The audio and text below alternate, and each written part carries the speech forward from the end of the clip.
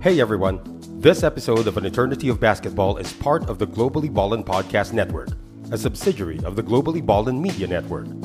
For this show and other shows like it, such as the Globally Ballin Podcast, as well as projects like it, such as original articles and video work, visit globallyballin.com now.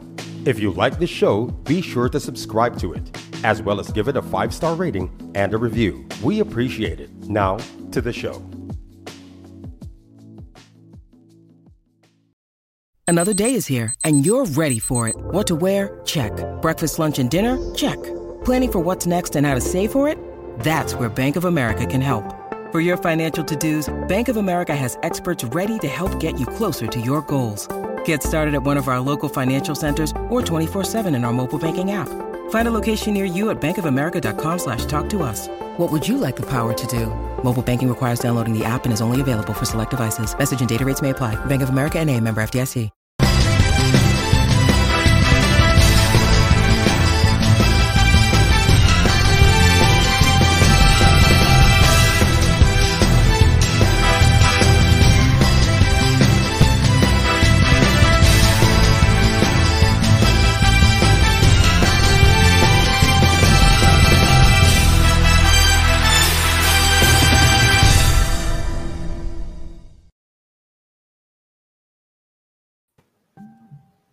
And good morning. This is another edition of An Eternity of Basketball, and we will begin in just a few moments. But first, let's get some of the advertisements that we have out of the way. Of course, An Eternity of Basketball is now, of course, on Instagram. The problem is we have more followers on Facebook than on Instagram. That's got to change, guys. So follow us on Instagram as well to get the latest on An Eternity of Basketball. Of course, we're also part of the Globally Ballin Network. You can log on to www.globallyballin.com for all the latest on the multitudes of shows that the Globally Ballin Network has to offer. And also, the Eternity of Basketball, An Eternity of Basketball is also on the Globally Ballin YouTube channel. Please subscribe. Actually, starting tomorrow, episode 1 to 20 will only be on the Globally Ballin YouTube channel. And if you don't want to watch us, you can also listen to us.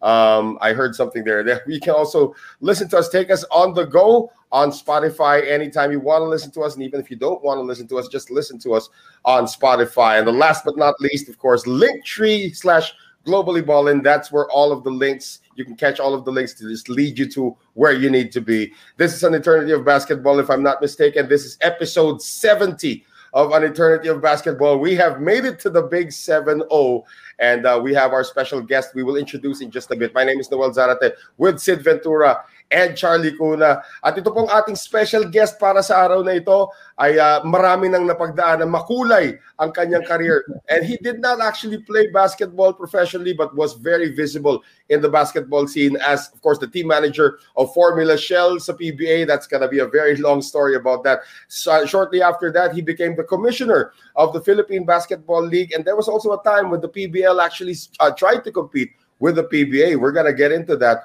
And then later on, founded, of course, the famous Hoop School and has become a basketball author. Makulay na makulay po ang buhay at career ng ating special guest sa araw na ito. Please welcome Coach Charlie Favis to An Eternity of Basketball. Thank you, Coach, for joining us. Good morning, guys.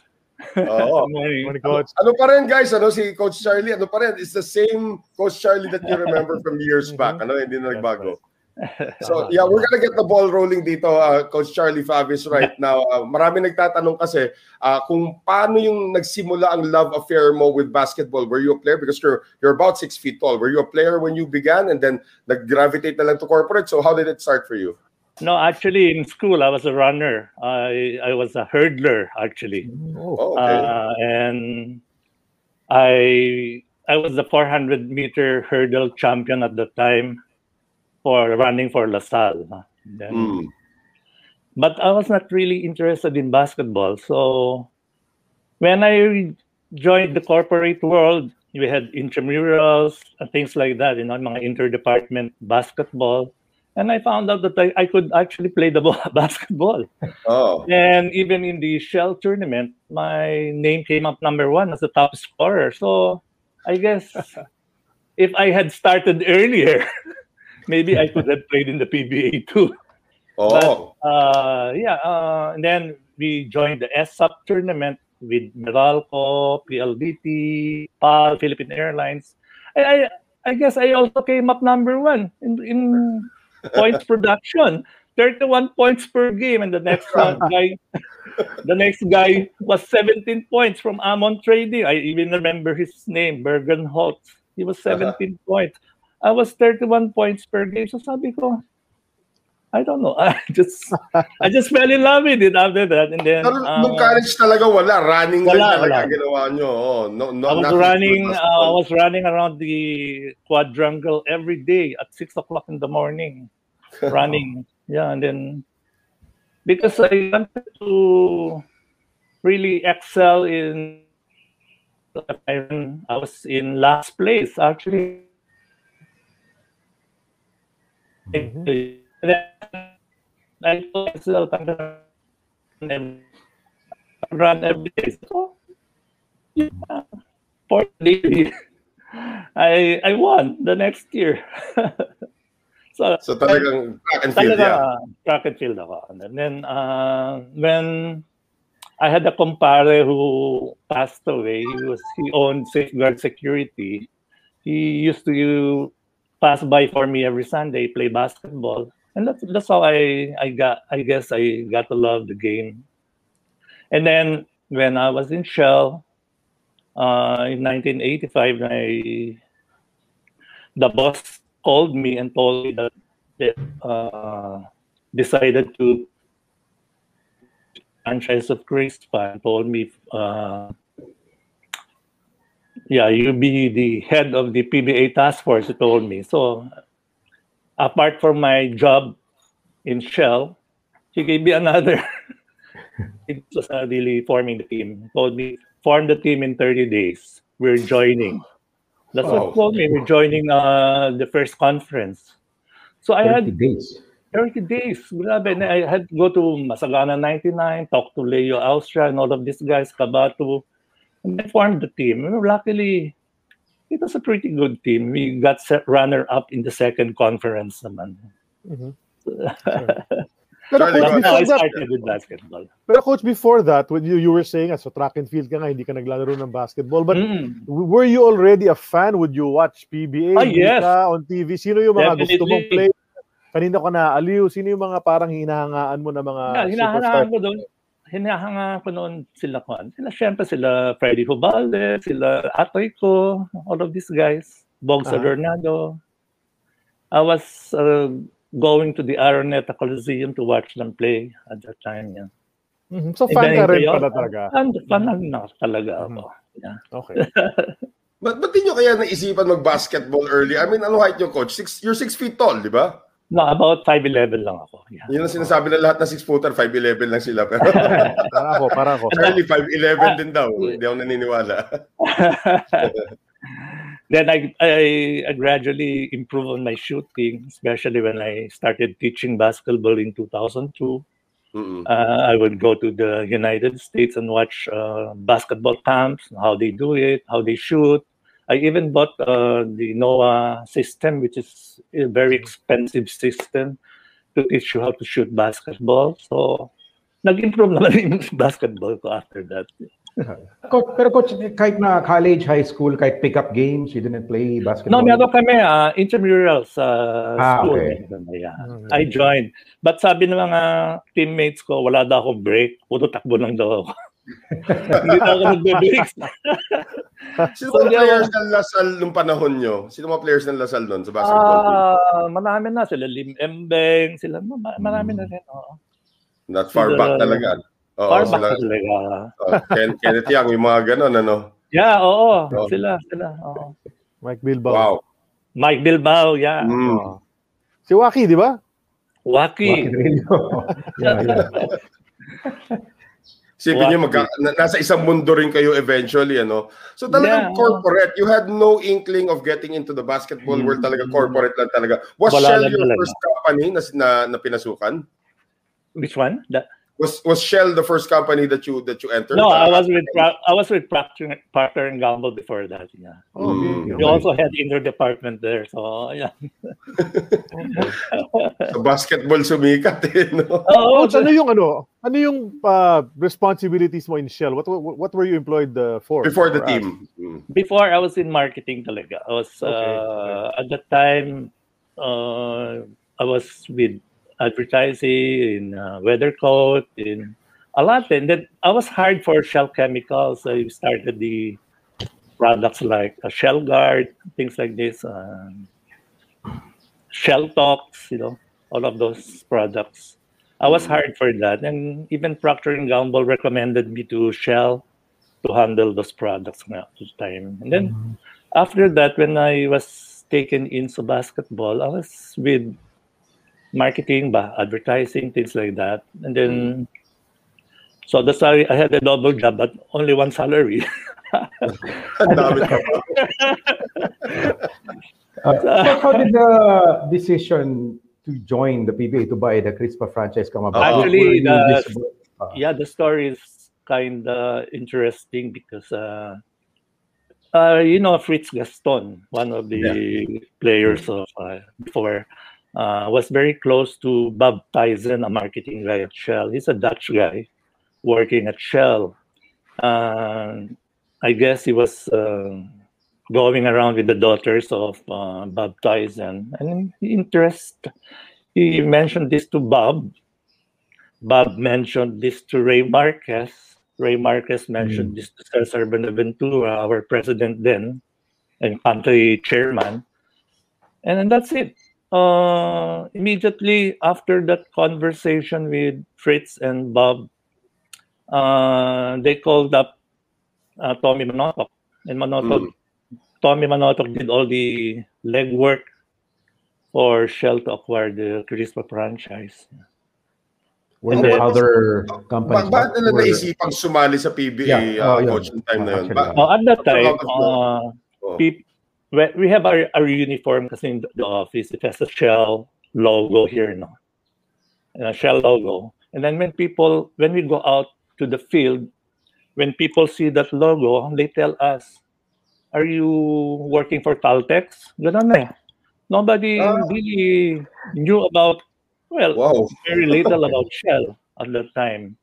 Okay. And then when we joined PBA, it completely reversed. We had a study done by Unisearch at the time, I remember. Unisearch with Unilever, the group. And they said that, we have overtaken Caltex in terms of, awareness and things like that. It has completely reversed it at that time. I remember that very clearly. The first study was, everybody was just, Caltex was the main oil company at that time in terms of mga Caltex, Caltex, kung ano mga dati, di ba? So, ayun. Shell was very glad to be able to join. And they appointed me as the head of the PBA task force. I had to do everything, uniforms, contracts, lahat. So, it came out smoothly naman. Then, pero walang dagdag sweldo, yung pa rin sweldo nyo. Yun pa rin. And then after maybe about 10 years after we joined, or 10 years pa. After we joined, the president then was a guy from London, Adrian Loader. He came to me told me that we want to leave the PBA. He went to my office and then, why? I said, no, because we're spending so much, things like that. I don't think we're getting our money's worth, things like that. Then, okay, they told me, if you're so insistent on staying in the PBA, he told me, let's have a meeting next week. You make a presentation. I said, okay, I'll do that, sabi ko. And then, I did present. I told him. During that presentation, the vice president for finance was there, another English guy, another foreigner, and the head of marketing and so forth. And I had to present. I told them, guys,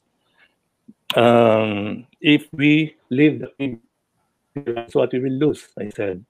For every PBA game, there are about 240 casual mentions of the name Shell. I said, we will lose that. That's equivalent to something like 5 million, I told them. Then you have the radio commentaries and things like that. There's another support. You have the number of column inches in all the newspapers, the broadsheets and the tabloids. That's another 5 or 10 million, I said. We will lose all of that. And then I said, aside from that, the collaterals.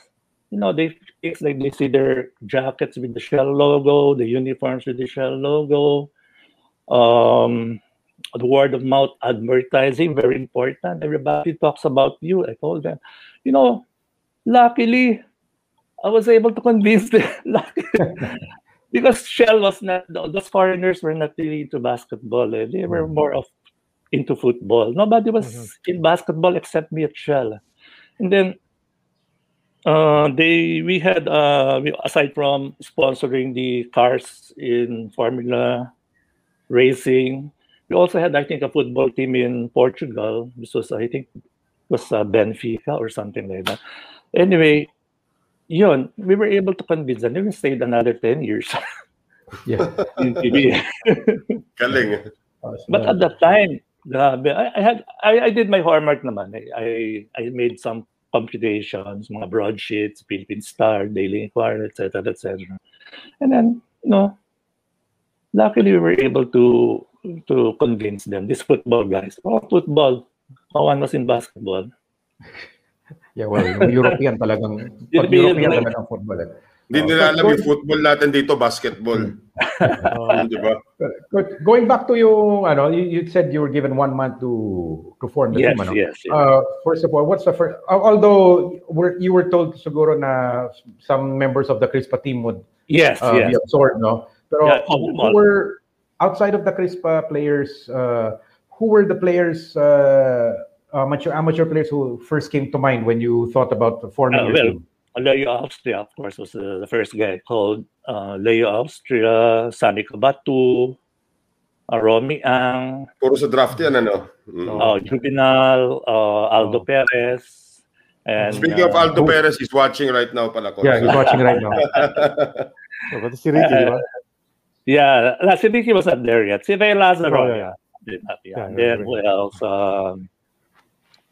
Totoy Marquez also. Then, Totoy. We wanted a mixture of the young guns and the veterans. Philip Cesar, Boggs. I could not get Atoy because already committed to another team. Also Bernie, di ba? Si Bernie? Bernie was the last. But in Israel, I also called him up, but he was already committed to another team also. So ikaw nag-negotiate nito lahat, coach, nung Yes.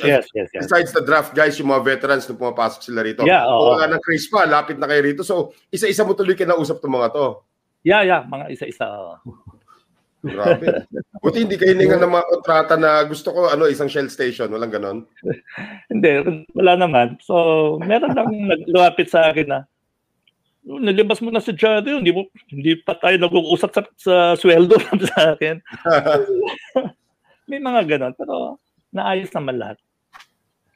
So, yung start ng Shell talaga, 1985, of course, that also coincided with the first ever PBA draft nung kinuha yung number 1 overall nga, itong si Santiago Cabatu. Ano yung thought process nung coach, nung papasok na kayo sa draft? Eto na, di ba? Papanood nyo sa NBA. That's the year after Michael Jordan got drafted. So ano naging draft strategy ngayon ng Shell, knowing that you had the number 1 pick at marami pa kayong picks na pwedeng kunin?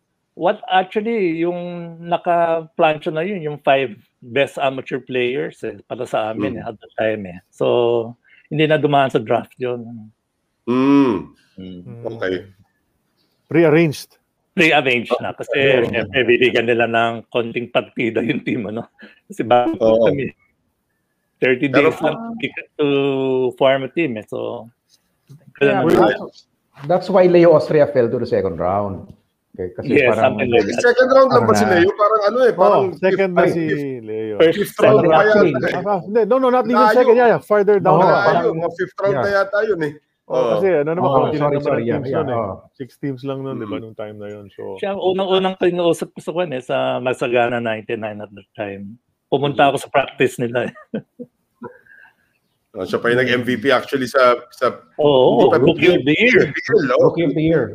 Rookie of the Year, pero sa PABL na nung time na 84 kasi nagsimula PABL, di ba? So parang na sila, siga na sila nun eh.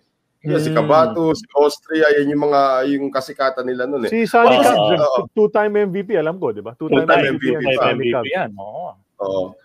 So what was it like, Coach, nung unang day nyo sa PBA, nung unang game nyo, of course, yung practice sessions, di ba, and everything like that, pero yung unang game nyo na mismo sa PBA, was it anything that you expected? Nanonood lang kayo dati, babayad kayo para manood sa Araneta Coliseum. Gaya, nandiyan na kayo sa harapan. Parang, medyo kinakabahan ka na ng konti. Meron nga gusto mag-interview sa akin, sabi ko, saka na lang. Medyo kinakabahan, lalo pa lang eh. Hirap eh. Babasahin ko na habang kakapost lang ko, Coach Charlie. Sabi ni Ricky Relosa, he just posted it now. I'll say it again. Boss Charlie is one of the best managers in the PBA. Maraming players ang nagmamahal dyan at marami pa. Yan, sabi ni Ricky Relosa.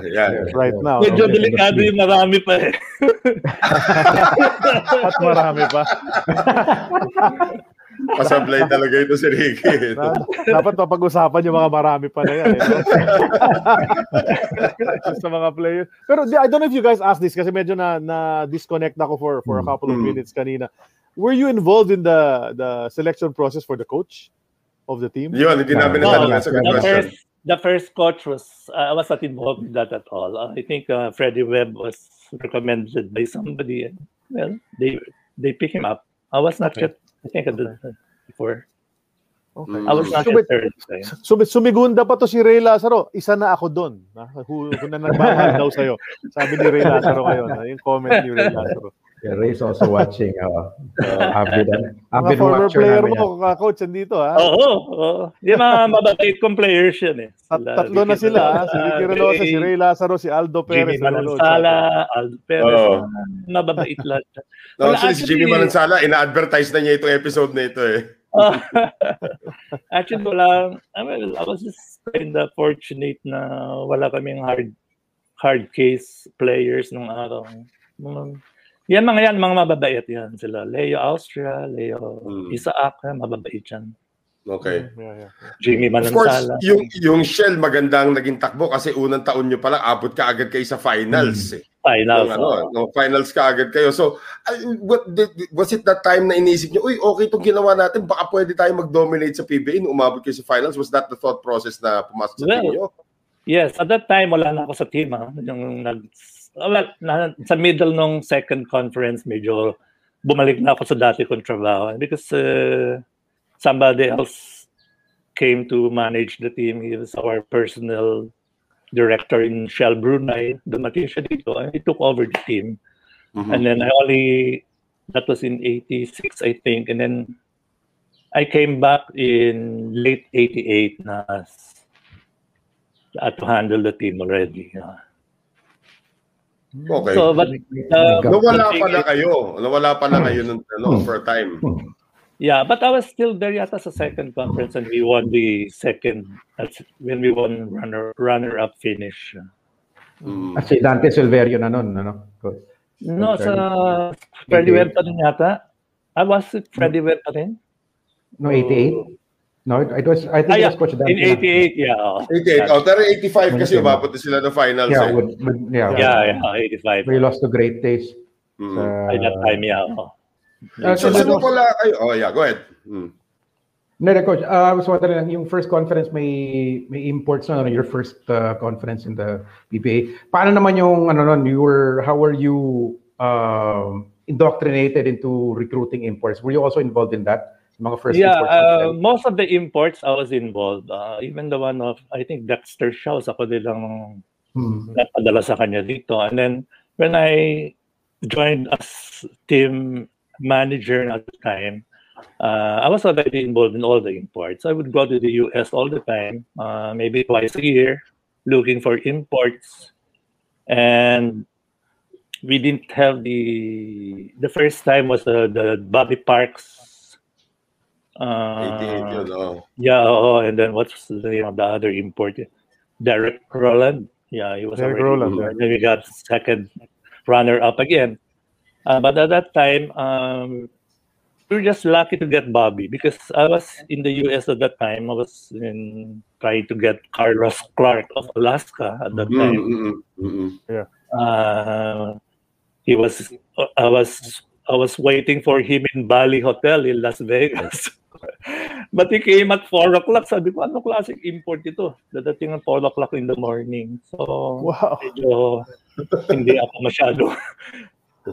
masyadong hot kunin siya at that time. And then, yeah, Ray Marquez called me up that Norman Black was not playing in the next import-laden conference. Sabi niya, Charlie, what do you think of Bobby Parks?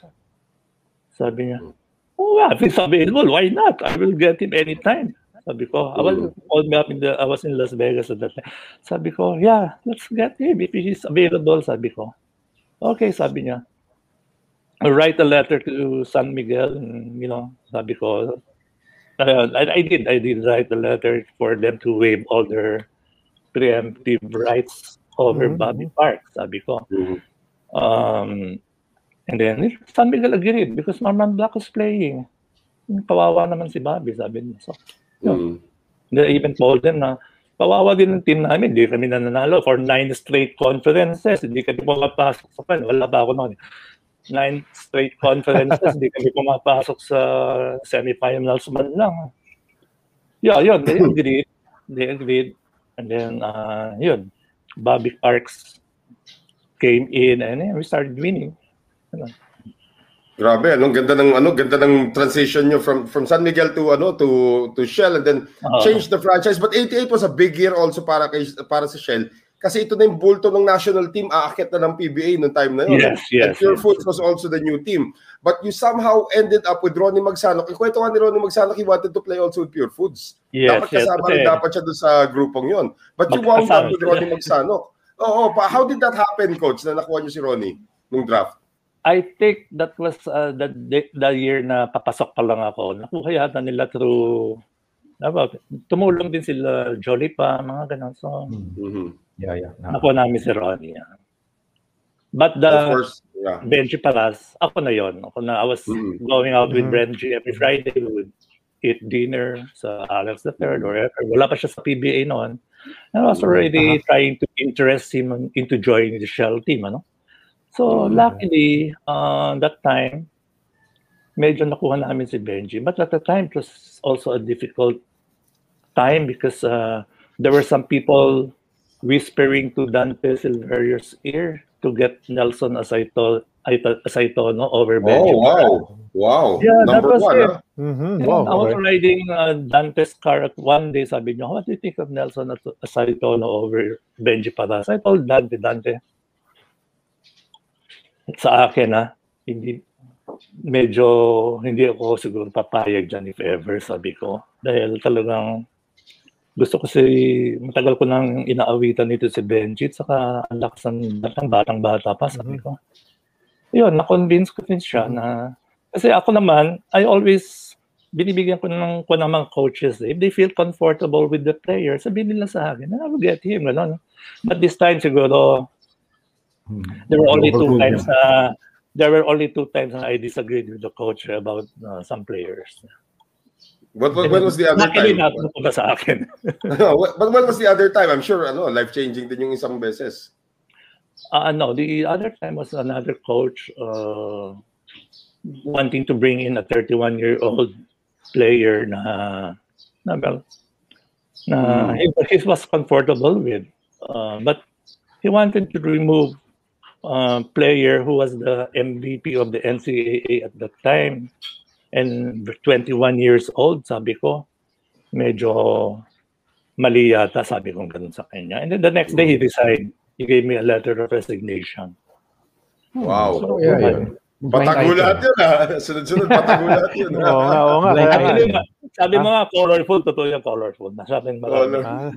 Nag-iisip nga si Sid ngayon kung sino kaya yun. No? Yung mga Sid kasi historian namin dito NCAA MVP. Okay. At 7 o'clock in the morning, nagbigay ng letter of resignation sa akin. Copy Ferdinand.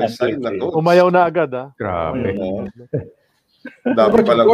Going back to Benji, going back to Benji, how big a factor din naman yung Ronnie was already there, yung former teammate. Yeah, I mean, they're so comfortable with each other.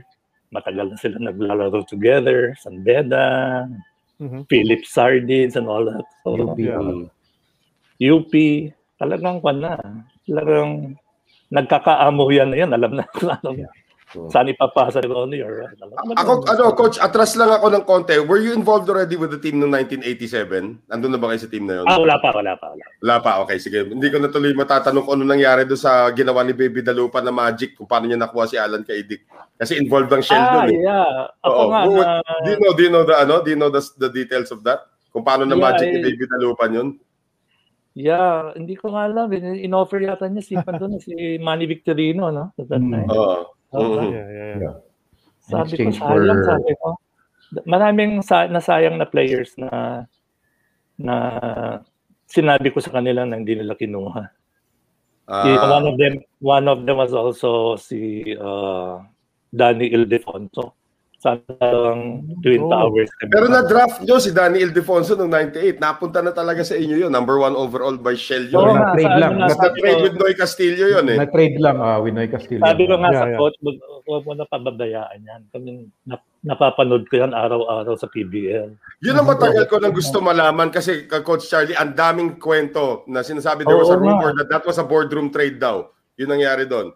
Hindi naman talagang mas magandang malinaw galing sa inyo Why draft Danny Ildefonso at number 1 overall and then trade him to San Miguel for the number 3 pick in Noy Castillo? Bakit? Ano nangyari doon? Well, siguro minsan dito sa PBA maraming haka-haka sa mga chismis. Bulong-bulungan Sabi ko, this guy's from the States, baka yun ang sinabi and he can shoot the lights out sa ultra. Get him. Siguro yun ang sinabi sa kanya. Yun. Ganyan, nangyayari yan. Pero ako, ang sama ng loob ko noon. And I told them, I only have 2 players to recommend to you guys sa Shell. Sabi ko, I want Daniel Ildefonso and then Jay Mendoza. Sabi ko, the enforcer of the PBL. The enforcer. Yes. Pinakamaraming fine sa akin noon nung I was the commissioner of the PBL. Siya pinakamaraming fine. Get him. Sabi ko, nagbago na yan. Nag-usap kami ng matindi yan Binibigyan nga ako ng aso, hindi ko na tinanggap. Yan ang negosyo niya. Yan negosyo niya actually. Hindi, pero isipin nyo guys, how strong, how powerful Shell would have been. You had Benji Paras and then a young Danny Ildefonso na pwedeng pagsabay nung time na yon, di ba? Grabe, ang lakas ng dalawa sana. Sayang, sabi ko, bakit hindi tininaid?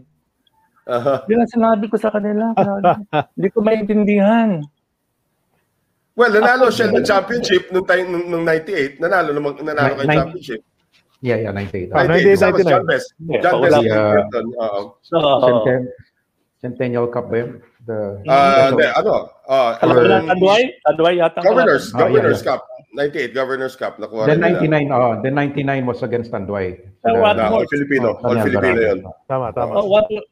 It would have been much stronger pa. Maybe we will have had a dynasty na.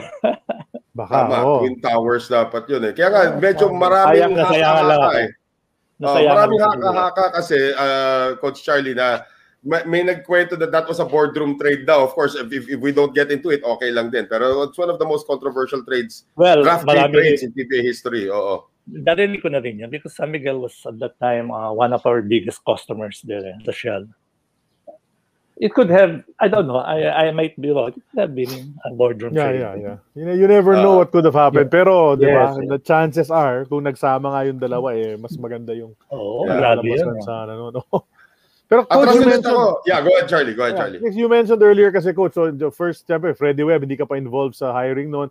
Then there were some coaching changes. You got Jolie pa somewhere along the way. Of course, you had, so may UP connection ka kasi may Paras, Magsanok, Jolie pa, Joey Guanyo, Parang Eric Altamirano for one time. Eric Altamirano, UP. Eric yata, Eric, diba? was a player. Pero yung sa Joe Lipa hiring, hindi ka pa rin hindi ka naman ikaw yung manager noon, or hindi pa ako. So who was the first coach that you were involved in hiring him? Was it Dante? Or... I think it was Dante, Arlene Rodriguez. So kay Coach Dante, paano nyo naman convince si Coach Dante after the great career he had with Toyota previously? Tapos biglang, di ba, ilang years out of he was racing cars, he was doing his painting and all that. And all of a sudden, he's back as a coach. Paano naman how did you convince him? I heard a lot of things about Dante. No? In coaching, sabi ko nga, it involves only three things. One is integrity, the other is ability to motivate, and finally, the last one is technical competence. I think Dante was exemplary in that integrity and ability to motivate factors. Some sort of pencil pushing I gave to the players. Nakalagay all the possible coaches on the left, all the possible Dante, blah blah blah, all the coaches. And on the right, yung mga kanila, yung integrity. Ang mga katiyan, how does he technical competence, blah, blah, blah. And then rate them, sinabi ko sa mga players. So, Dante came out at that time. Okay. Ang bigat kasi mula 88 that really shaped the Shell franchise. Nakuha niyo si Ronnie Magsanong. 89 you got Bobby Parks. 88 Ronnie Magsanong and Bobby Parks. Tapos 89 nga nakuha niyo si Benji. But then you had to decide to build around itong tatlo yung superstar, So how did the decision come about to get guys like sila, mga role players like Romy De La Rosa, etong si Jojo Martin, di ba? Sino pa ba yung mga nandun? Ang dami mga complementary players na naging sobrang cohesive bigla ang Shell.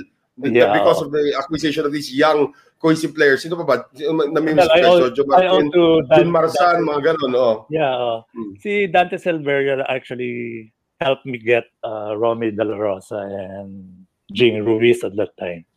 Sabi niya, these guys I know can do a lot of damage with fast breaks. Sabi niya, nobody can cut the ball better than Romy De La Rosa, sabi niya sa akin. So, ayun, we negotiated with Santa Lucia to get these two guys. And then other people came in one at a time. Tuadles also, I also consider Arnie Tuadles as a good friend of mine. He also helped get a lot of players like Jojo Martin. Sabi niya sa akin, Charlie, get Jojo. He's one of the best defensive players I have ever known, sabi niya sa akin. So, we got Jojo. Marami din siyang nirekomenda. And he was very close with Romy De La Rosa. Kaya nagkaroon ng magandang samahan yung team Jay Ramirez din, no? Jay Ramirez, the enforcer of Cebu. Iba yun. I remember Epoy, pero Epoy was had some problems at that time. Sandali lang siya. Actually, the first game yata, gumawa ng 22 or 27 points sa PBA. But after a while, he just kept coming in siguro late, mga ganon. So, one time, napuno na si Dante Silverio. We were in the dugout. He was already explaining yung mga plays na gagawin sa game. And then he comes in. That was the last throw siguro. So, ganun na nangyari. Charlie, go ahead. Yeah, Coach, you mentioned earlier, the name Arnie Tuadles. So I think we have to talk about Arnie Tuadles and what because he's one of the best yan sa akin, no? One of my favorite players. Yeah. How did he end up with Shell? Was he your recruit or he just happened to be there tapos naging close kayo? Parang gano'n lang. Naging close kami noon even until the time of his passing, talagang close kami because 3 weeks before he passed away, he brought me to that club where Club 419. 419. We were very close. Even before that, a week before he passed away, he was in my PBL office. He stayed there for 3 hours. Sabi ko baka nagpapa. Anyway, we were very close. We were very close kami ni Arnie. I even offered him a coaching job. I told Arnie, I will send you to the US to study coaching, sabi ko sa kanya. Sabi, I already wrote to Pat Riley, sabi ko at that time. It's true. I wrote to Pat Riley. I even have his answer in the Lakers letterhead. He referred some coaches to me. And then, sabi ko kay Arnie, nakausap ko na si Pat. Pwede ka na lumipad anytime kung gusto mo. Kasi I felt he was gonna be a great coach. I felt, yung one of the talagang players na merong utak eh. I told him, you can leave anytime, sabi ko. Ako na bahala lahat ng gastos mo doon, sabi ko sa kanya. Then, sabi niya, boss, I think I still have a few years left to play, sabi niya. Pwede bang tapusin ko muna itong mga paglalaro ko, sabi niya sa akin. So, yun, at that time, wala na akong magawa. So, yun, magpatuloy siya to play. Well, as a follow-up to that, no? I mean, do you think that Arnie Tuadles should have been in the PBA's top 25 or top 40 players? Di ba kasi nag-name na ng 25, the top 40? Siguro sa top 40, dapat kasama na talaga siya. Dapat kasama na, no, si Arnie. Grabe, everybody had lang high good words for the guy. Talagang, that's true, you know, lahat ng naging guest namin na nakalaro siya kahit mga import, ganyan, naaalala talaga si Arnie kung gaano siya kagaling. Lalo na sa kwan. Parang siya ang kwan parang caught sa loob ng hard court eh. Naalala ko, I remember one very clear thing that he said. Sabi niya sa team, I was talking to all these young guys, Benji and all these guys. Ba't kayo takot maglaro? Hineba na lang yan. Tao rin yan. Sabi niya, grabe nga, no? Ano ba naman matamaan kayo sa mukha paminsan-minsan? Ano ba naman? Tahilang yan. Sabi, ang galing eh. Sabi ko, this guy is talagang a great motivator din eh. Oo, dito ka palaban kasi talaga eh. Ang tatapang na ng mga player to. Oo. Galing. Ano yung background doon, coach? Parang they were parang getting intimidated na by Ginebra? Yes. Kasi meron mga na yun give one hard foul, it's ang alam kong instruction sa kanila. But don't quote me on that kasi may nagsabi sa akin. may nagsabi sa akin player yan na nag-a-apply sa akin noon eh. From hindi ito. Sinabi, give one hard foul each. So, hindi sila magbigay doon, tanggal sila sa team.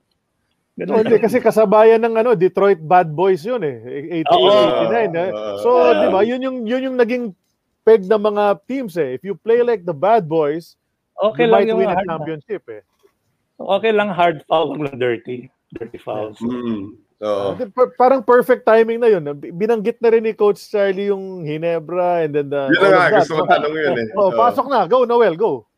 Well, I was just thinking, of course, marami kayong naging kwento. We did, actually, ako nagsulat din, and then we did a few episodes already about the famous walkout ng Ginebra.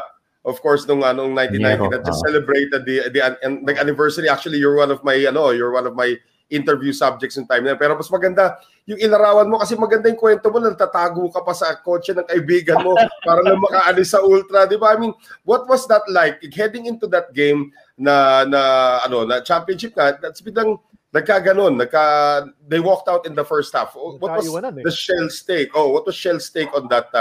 Yung nakita dun sa nangyari?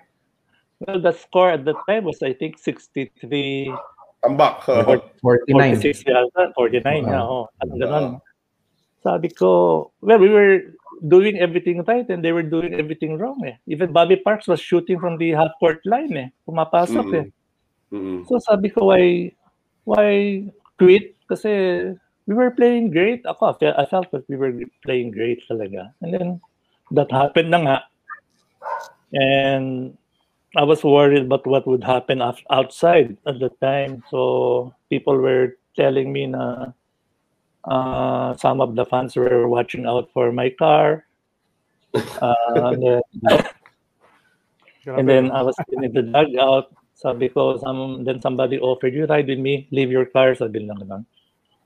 So that's what I did. I rode with them, going to our shindig because we won. We had I reserved a place in one of the Triple V restaurants. Yun. I was kind of scared too because doon lang sa walkout I was hit with the 2 peso coin and sakit eh. May kanto yun. Hexagon pa yun eh. Octagon ba yung shape yun? Decagon. Ulo ko, tumama lang sa kamay ko. Sakit pa rin sa kamay. Yeah. So nung nangyari yun, nung nangyari yung walkout na ganun, anong una yung reaction nun? Siyempre, Ginebra fans and Ginebra people will always say, kasi masama naging tawagan ng referee, tapos biglang nagalit si Ray Cuenco, dinuro na isang referee, doon na nagsimula yung yung everything. And Rudy Hines, of course, marami nagsabi, papatay na daw nila si Rudy Hines ng time na yun, was one of the referees. What was happening? Nung nakikita nyo lahat ito nag-unfold, what was the thought process dito ng Shell? Kailangan na nating, we have to protect ourselves or magtutuloy pa ba itong game? Ano bang naging thought process nyo nun? Well, we were prepared to play. We were inside the court. We were prepared to play. We were just waiting for them to come out. But they didn't come out, so it was already the PBA who decided. Tapos na yung game. But well, knowing that, mga death threats kay Rudy Hines, I got 3 death threats at that time, and they were all relayed to our chief security at Shell. So the chief security told me that they got 3 death threats coming from fans, sabi nila. Watch out whenever I walk, look behind me, ganon. May mga sabi nila. Yeah. Pero coach, were you angry? Were you angry? Did you feel anger when this happened? Na nag-walk out yung kalaban ninyo, complaining na hindi kayo binigyan ng credit na you were playing well in that game and they were blaming it on may asterisk tuloy yung championship nyo eh. Well, sabi ko nga, it's everybody, most of the time, the referees are always blamed for games like this. Always, even until now. Mga yan kasi bayaran, mga ganon. Always. Ayan. Then, secondly, na laging blame yung mga coaches. Hindi marunong mag-discipline, hindi marunong walang play. Sa akin naman,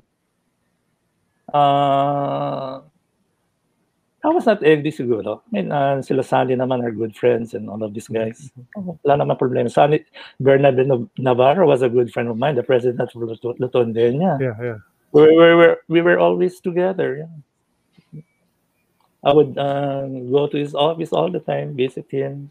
We were very close friends naman. But do you think the league handled it well? I mean, well, could the league have done something more para matuloy yung game or para hindi mag-walk out? Makontrol yung situation at least. Yeah, ang feeling siguro nila na hindi na makokontrol because everybody was just talagang galit na yung mga tao, mga ganyan. Yeah.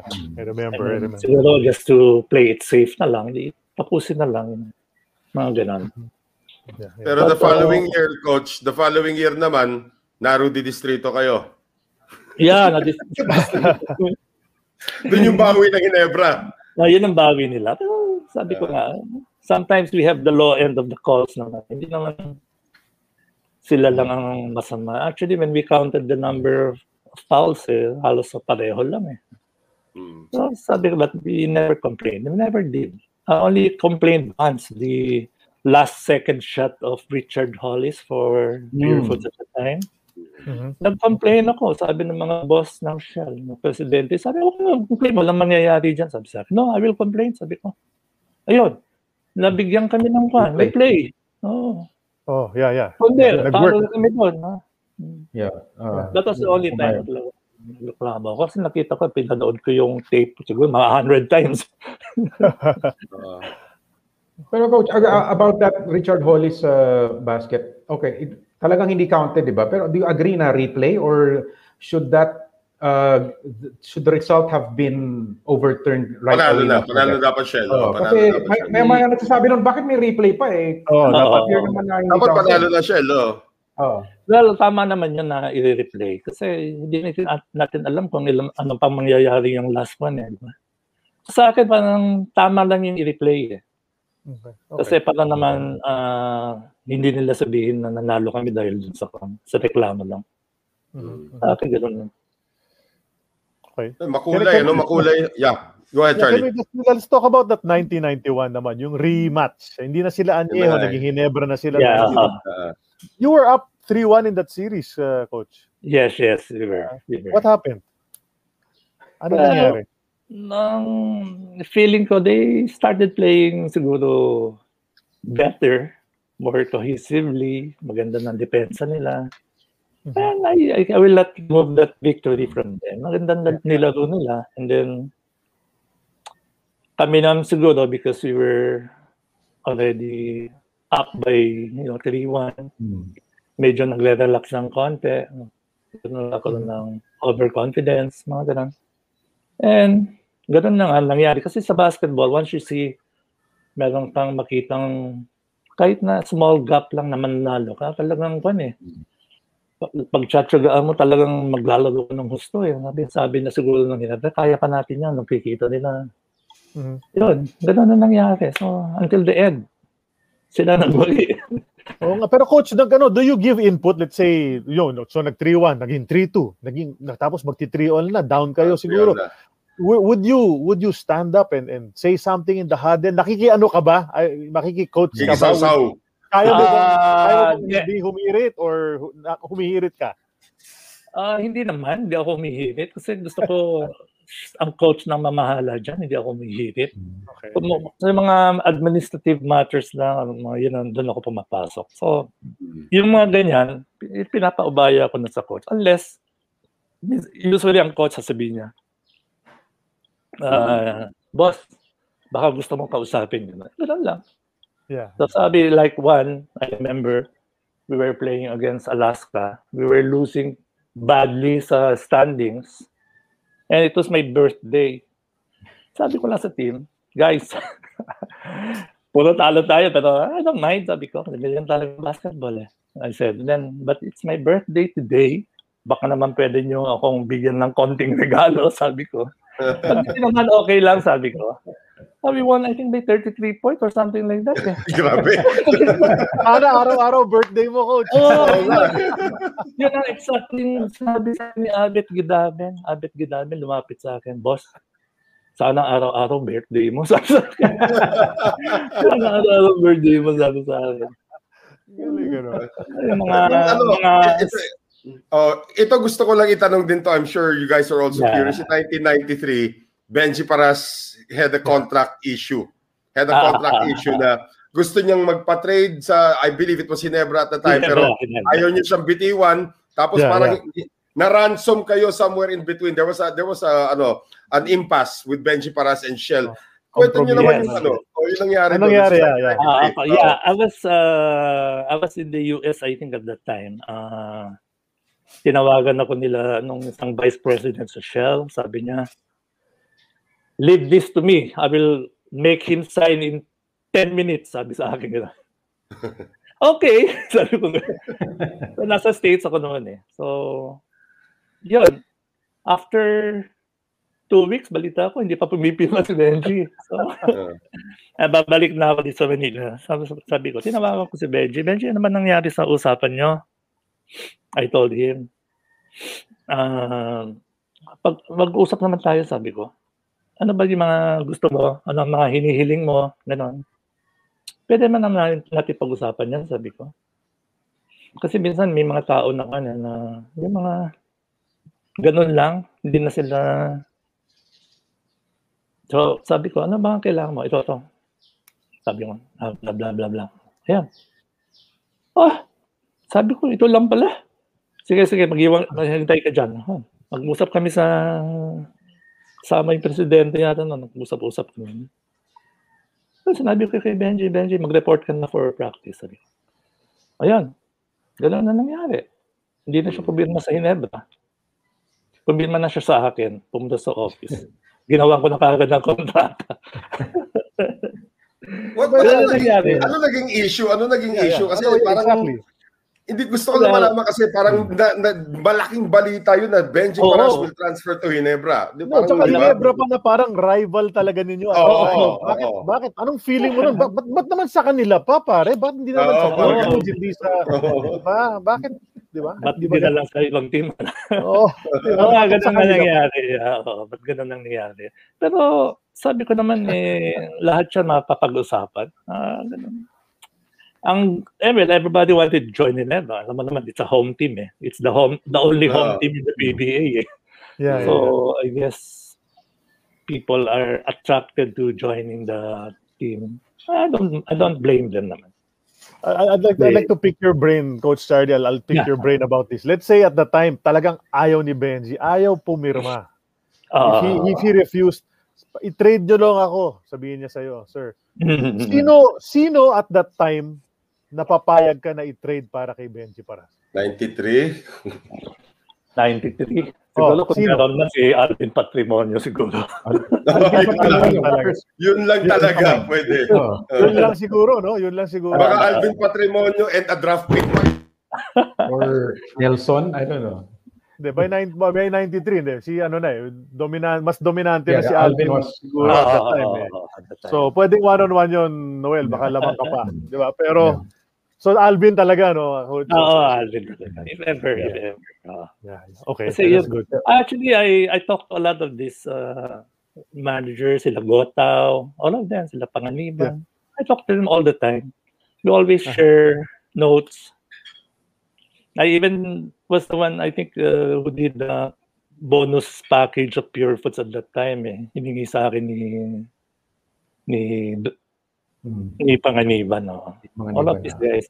Binigyan ko sila ng bonus scheme namin. Pati Pepsi at saka, I think Alaska rin, binigyan ko din. We talk all the time. We talk about kayo rin. Kung baga nagko-focus din pala kayo, okay. That's nice to hear, no? That the managers actually talk to each other and share. We have lunch. I wonder if it's still like that nowadays, no? Pero that's nice to hear about that time. Yeah, we were having lunch. May nagtanong dito, Coach, sa comment box, yung may nag-mention Shell gas station franchise. Is it true? Kasi parang everybody said meron daw si Benjing isang Shell station, si Ronnie Magsano, kanya. Kasi yung ibang teams gano'n, di ba? Tatanong ko rin sana yun. Boulevard si Ronnie, di ba? Kasi yung... Sa may trellis, di ba? si Benji hindi nagkaroon ng stasyon yan. Because we asked him, sabi namin, Benji, if you can have somebody who is your kin, who can manage the station, we will give you one. We will give you a franchise, sabi namin. Si Ronnie binigyan namin. And he had that station for 5 years sa Aurora Boulevard. Aurora Boulevard, yeah. I used to see him there. But that station was held up, I think, 3 times, kaya nag-ayaw na niya. Kasi dati mga stasyon, hold up eh. Kasi puro cash pambayad nung araw eh. Oo. Go ahead, Sid. Balik lang tayo, backtrack lang to for a few years, late 80s. There was a time you wanted to hire Bobby Parks as a coach. Yeah. Pero as usual, hinarang ng BCAP. BCA. And, nag-coach na siya? Nag-coach nga siya? You were overruled. He coached for I think about 18 games. 18 games, if I'm not mistaken. Pero how did that idea come about? Yung hiring it came from me. Import coach. Actually, it came from me. Sabi ko, I asked him, can you be coach? Sabi ko, I never knew that there was going to be a problem because, I have guys like Tim Cone and Norman Black coaching. I didn't think that it was going to be a problem, so I told Bobby. He was in the States at that time. Sabi ko, Bob, come over. We'll make you coach.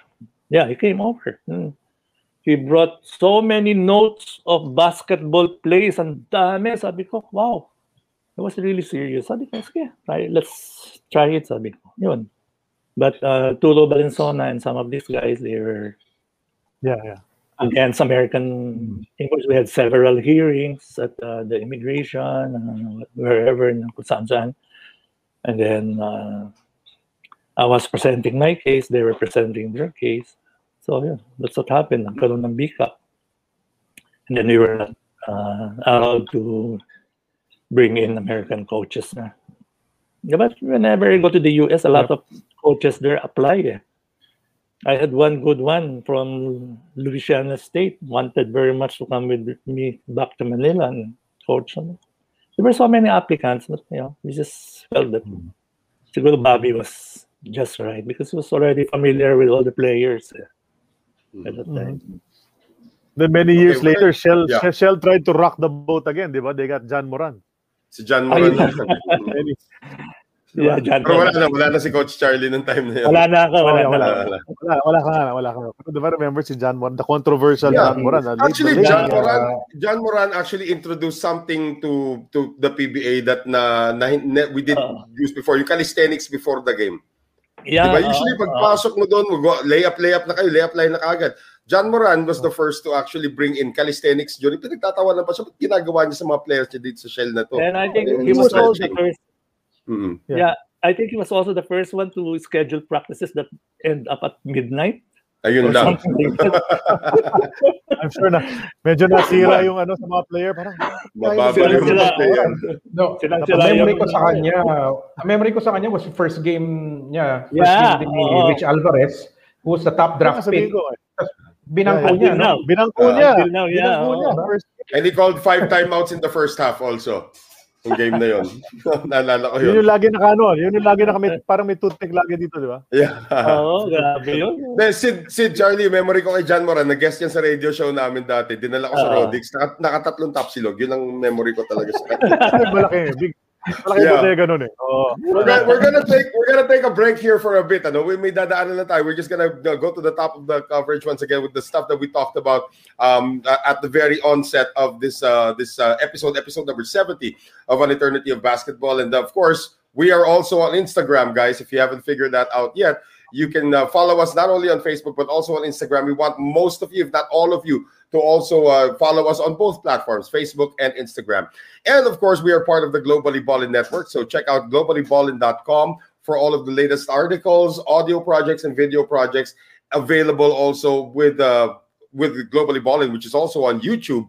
You can follow the Globally Ballin YouTube channel. Starting tomorrow, Feb 21, episodes 1 to 20 of An Eternity of Basketball will only be seen on the Globally Ballin YouTube channel. So we're slowly migrating already to YouTube. So and if you want to take us on the go, no problem. We are also on Spotify, so you can listen to us anytime. Any of the past episodes from episode 1 to 69 is already on Spotify. And last but not least, of course, go to Linktree/GloballyBallin to know where everything is dito sa ating Globally Ballin Network. And we are still balling right now with our very special guest, Coach Charlie Fabis, who has just taken us back in time. Ang dami pa nating mga questions. PBA pa lang tayo. Wala pa tayo sa career niya after the PBA. But yun na nga, with Shell, what made you decide na it was time to leave, Coach Charlie?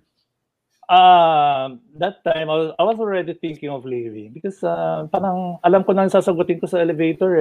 Everybody who joins me sa elevator asks me, palo tayo panalo tayo every day, ganun yun. So parang sabi ko, baka it's time to leave na din, sabi ko, dahil parang ganun na nangyayari. Every time I ride the elevator, all the employees of Shell talk to me about the game last night. Ganun. Parang paulit-ulit na yun. Parang Groundhog Day na. Parang Groundhog Day na rin. So I was already working on some possible businesses at that time. Parang sabi ko, tama na siguro. I mean, been with the company for a long time, being with team management for about 6 years, tama na siguro yun. Administration na ba ito ni Mr. Bobby Canapi at the time? Nung umalis kayo? Hindi pa? Hindi pa. Si Mau Berhel de Jos ang pumalit sa akin. Yes, right. Guy from who was assigned to Shell in Houston, Texas. Siya ang pumalit sa akin. And then some success of managers after me. Jimmy Aison, Bobby Canapi, who else? 1 year. Okay. What is this? All right. Okay. I just saw a message here earlier. But again, in 1994, you resurfaced. Akala natin you're going to walk away from basketball. But again, in 1994, you resurfaced as the commissioner ng Philippine Basketball League. We'll get into that in just a few moments. Pero ngayon, we have some photos to share. Of course, of your colorful journey dito sa iyong basketball career dito. We'll start out with this one. This is the first yata. Wala. Ano ka pa yung task force ka pa lang dyan. Hindi ka pa manager dyan. Task force ka pa lang task force head pa lang ako dyan. We're with Freddy Webb all the time before. Sino ito mga payat pa nila ng Austria. Cup 5 is Kabatu. Sino yung number 11? Number 11 is Hubinal. And then Abatuan. Aldo Perez. Aldo, Abet. Romy Ang. Ray Lazaro, The guy on the farthest right is Freddy Gonzalez of LaSalle. Okay. He's my deputy before, and then in front row, that's Totoy, I think, and Austria, Bernard, and Bay Cristobal. Wala si Philip Cesar sa photo na to, no? Wala. Oo nga, no? Kaya si Philip. Pero Bernie was there. Saan ba to? Sa Dumlaw ba to? Saan kinunan to? Well, ang practice, nag-umpisa kami sa Dumlaw, ang alam ko. Dumlaw siguro yun. Wala pang Reyes nung panahon na yun. Pawis na pawis lahat eh. Malamang Dumlaw to kasi pawis na pawis. Oo nga, malamang. Nakalimutan. I actually forgot that Abet Gutierrez played for Shell. Nakalimutan ko sila. Nicest guys in the team before. Yeah. Lumipat siya from Tanduay. Yes. Also, wala rin si Bogs, ano? Sa photo. Wala rin si Bogs. They were somewhere else. Yeah. Very historic. Magandang halo ito, no?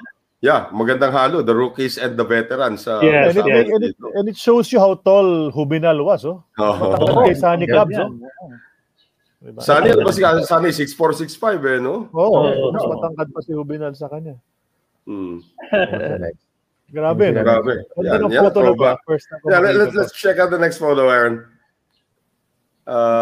This, of course, is the many events ng Shell involving the team. So nakalagay Shell Azudrin pa dito. Papalit pa. Bugbusters, Azudrin, tapos naging Formula Shell, naging Turbochargers, of course. Yung Turbochargers, of course, came about when the PBA already hired this American firm to give monikers, respective monikers yan sa mga PBA. Kaya nabuhay yung Alaska Aces, Mobiline Phone Pals, diba? Santa Lucia Realtors. And then, of course, the Shell Turbochargers. How did you feel about the word Turbochargers as your moniker, Coach Charlie? Okay naman kasi really, we are trying to inform the public that our fuels are really the best and, can really boost performance of your cars. I guess ganun yan. Yeah. Just an FYI, ever since I only gas up at Shell. Yes. Yeah. Ever since I learned how to drive. Yeah. Shell ako talaga. Tutuwa si Ray Gamboa niyan. Anong event pala to, Coach? Was this after yung runner-up niyo? No. I usually organize parang pep rally for the boys sa office. Doon sa canteen lang. So in the canteen. Sa Shell House. Shell House. Kamiss din pumunta sa Shell House, ano? Sa Village. So I wanted them to, feel the love of the employees, di ba? Dapat lang, di ba? Dapat yung supporters, At doon pa sa Shell House yung Ferrari? Di ba may Ferrari nakaparado? Meron natin. Wala na. Wala na ba? May nag-uwi na. Wala yung Shell House na yun, di ba? Dati parang nagka-bomb threat pa dyan ilang beses. Madami. Ilang bomb threats na dyan. Hindi naman dahil sa Hinebra yung mga bomb threat na yun. No? Ay, malamang. Baka may isa doon sa Hinebra. So what's our next photo, Aaron? Ganda ng mga forma nila dyan. Ito. This is kind of iconic. Yan na, ito na yung champion team eh. Parang nagpa-parlor pa sila, yung mga hair nila. Tinan mo, nagpa-parlor pa sila, Benji sila. Tingnan mo kung gano'n ka-fresh face naman itong mga to. Itong mga players na. May buhok pa si Charlie Escobar. Meron pa. Benji Paras, meron pa. Ngayon, meron pa naman buhok si Jolly dito sa may baba. Sa ilalim, lumipat yung buhok ni Jolly sa ilalim. Who are the newer guys there? That's Jojo Martinez there, si Mulong, Orellosa, Dicky Boggs. Si Dicky Boggs nandyan, di ba? Marquez bumalik. Tapos yung Benji. Ito pala tanong ko, Coach, how and why did you get Rino Salazar? Again, I was not around when he was taken in, but okay. Hindi ka involved. I think in Australia at that time, trying to get an import kami ni Bobby. Okay, we were trying to get an import in Geelong, Australia. We were trying to interest him into joining our team at that time. When I came back, yan. The management group got Rino. Okay. From the rival Ginebra, no? May ties talaga. Ginebra and Shell are really somehow tied up. Even if you look at Cuenco and De La Rosa, di ba, there was a trade for them. And now they're together.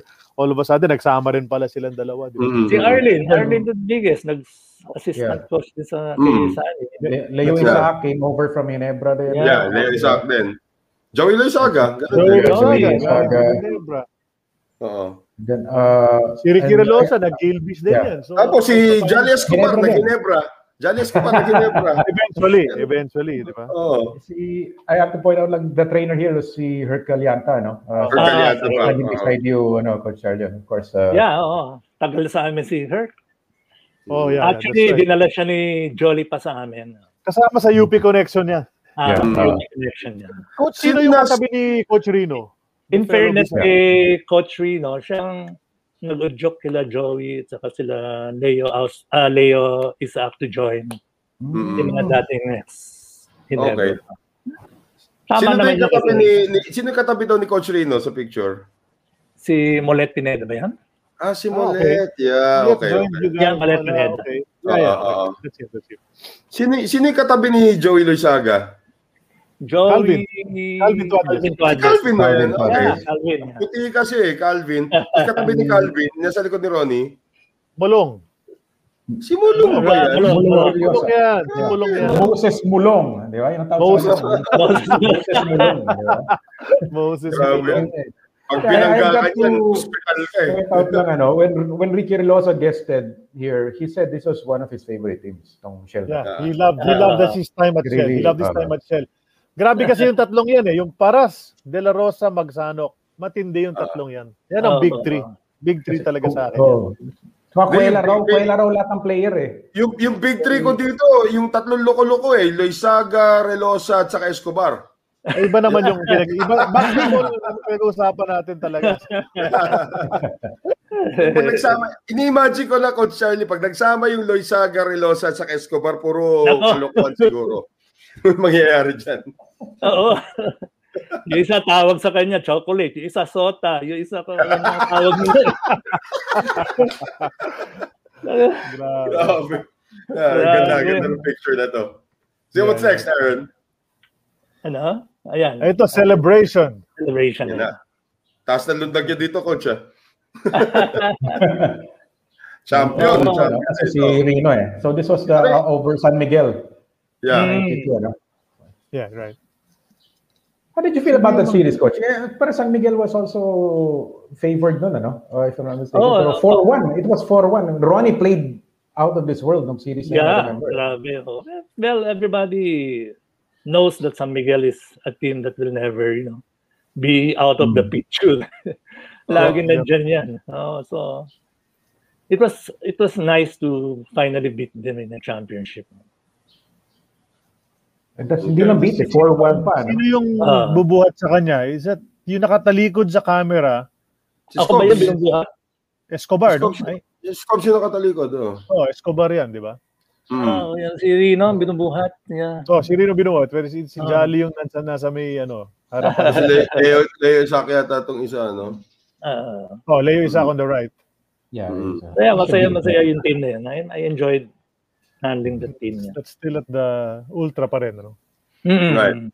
Yeah, Right. see the U on the floor. Yeah, those were great days at the Oh, I watched live yung game, I think game 3, game 4 yata yun when Ronnie stole the ball from pasa ni Ato Agustin to the import. They miscommunication na Ato ni Ronnie and then he went in for a layup. I was behind the San Miguel basket na My cousin got me tickets. Kaya hindi ko makalimutan yung game na yun. And I heard na Ronnie was actually had the flu nung series na yun, and after every game he would be brought to the hospital. I remember that also. Yeah.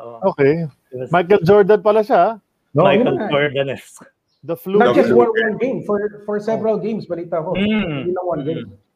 Malapit lang naman Medical City dyan Oo, malapit na. Pero dyan ako believe, Coach Charlie, si Ronnie Magsanok, no, kung tirahin ng mga opponent, hindi gumagante, hindi napipikon, laro lang ng laro, no? Ay, grabe si Ronnie. Yan, a great floor general na talaga naka-focus lang. Ka-match up niya lagi si Rudy Distrito. Kaya nga, diba? So, medyo bugbog siya doon, pero he wouldn't even... Diba? Di lang, Jaworski na katapat niya, di ba? Kung tinira siya, titirahan niya ng tres. Pero hindi siya, naalala ko, hindi siya nagreklamo masyado si Ronnie. Talaga. Laro lang talaga siya. Really admirable the way he would keep his composure. Grabe. Okay, What's the next photo? Next photo, please. Yeah. Ito, in post-game interview na with Mr. Rattling Run. Yan na. Cracking. Ronnie Nathaniels. So championship ito. Championship yan. At babasain pa si Ronnie dyan. Kasi ano yung bote. Ay, mukhang papaluin siya ng bote. Tinan mo yung pag yung hawak ng bote. Diba? Okay. Parang nakahampasin Ay, nanonood din pala ngayon si Bernard Fabiosa. Nanonood na rin ngayon. From Florida, no? Si Bernard. No. Bernie's in LA. LA. Ray Lazaro nasa Miami. Okay, si Ray Lazaro nanonood din sila. So, do you remember anything from these post-game interviews, Coach? I mean, obviously you're being asked, binabasa ka, ang ingay-ingay. Siguro hindi mo na rin maalala yung mga pinagsasabi mo. Hindi ko na rin maalala actually. Hindi ko na rin maalala actually. Sa dami. Tapos may mga tanong pa si Sir Ronnie na parang, again? Can you say that? Can you say that again? Mapapaganong ka. Shell played a fantastic game. You won against Barangay Ginebra. You are top of the world right now in the PBA. Charlie, how are you feeling, Charlie? Charlie yan. Walang Magmumura yan. Magmumura bigla yan. Nakakamiss din si Dino. I really miss her. Di ba si Sir Ronnie, puta na. Ganun yan. Puta na, pare. Enjoy kasama yan. Sinama ko siya kasama yung team. Lumabas kami pumunta kami sa Melbourne kasama siya. Nakakamiss. I spoke to Jolly Escobar a couple of days ago, Coach, and I mentioned to him na ikaw nga ang guest namin and all of that, and he says, aside from the fact na saya-saya ng team nyo noon, nice camaraderie, saya daw ng mga biyahe ninyo.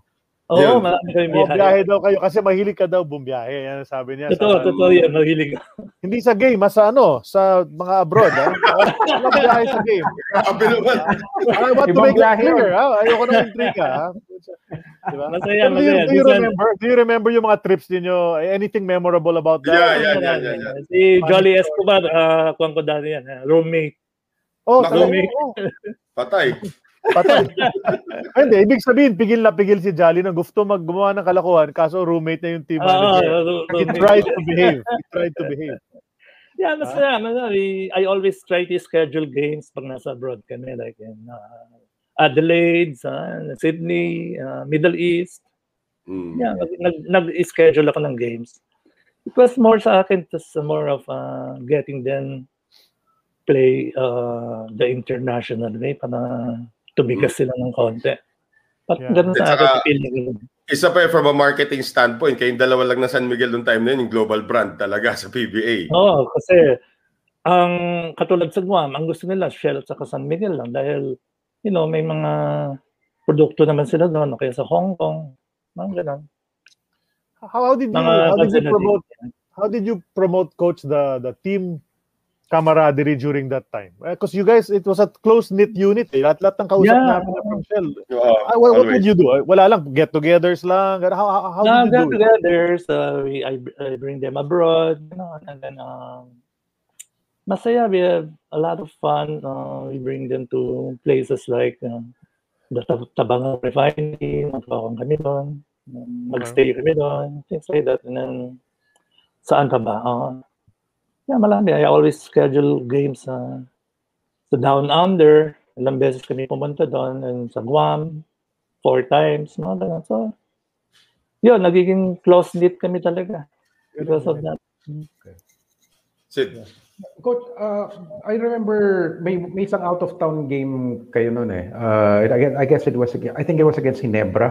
I read an account lang na kung saan man town yun, there was like a Shell refinery or something near. So parang for that one game, kayo raw yung may home court advantage, hindi daw Ginebra. Kasi Shell was very popular in that town. Totoo, we have the big refinery in Tabangaw, Batangas. And I coached there. I was the one who coached the team. Yun. That was the time.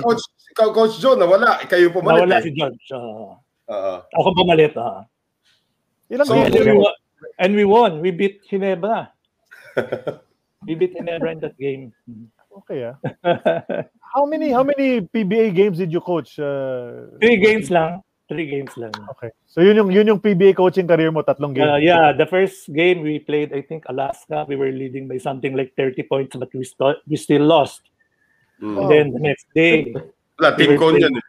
We were kasalanan na ng coach yun. And the second day, kalaban naman namin ng Pure Foods. Nilamangan na naman namin ng I think 26 points. Talo ulit kami. So coaching error na naman yun. And the third game, against Ginebra, nanalo na kami.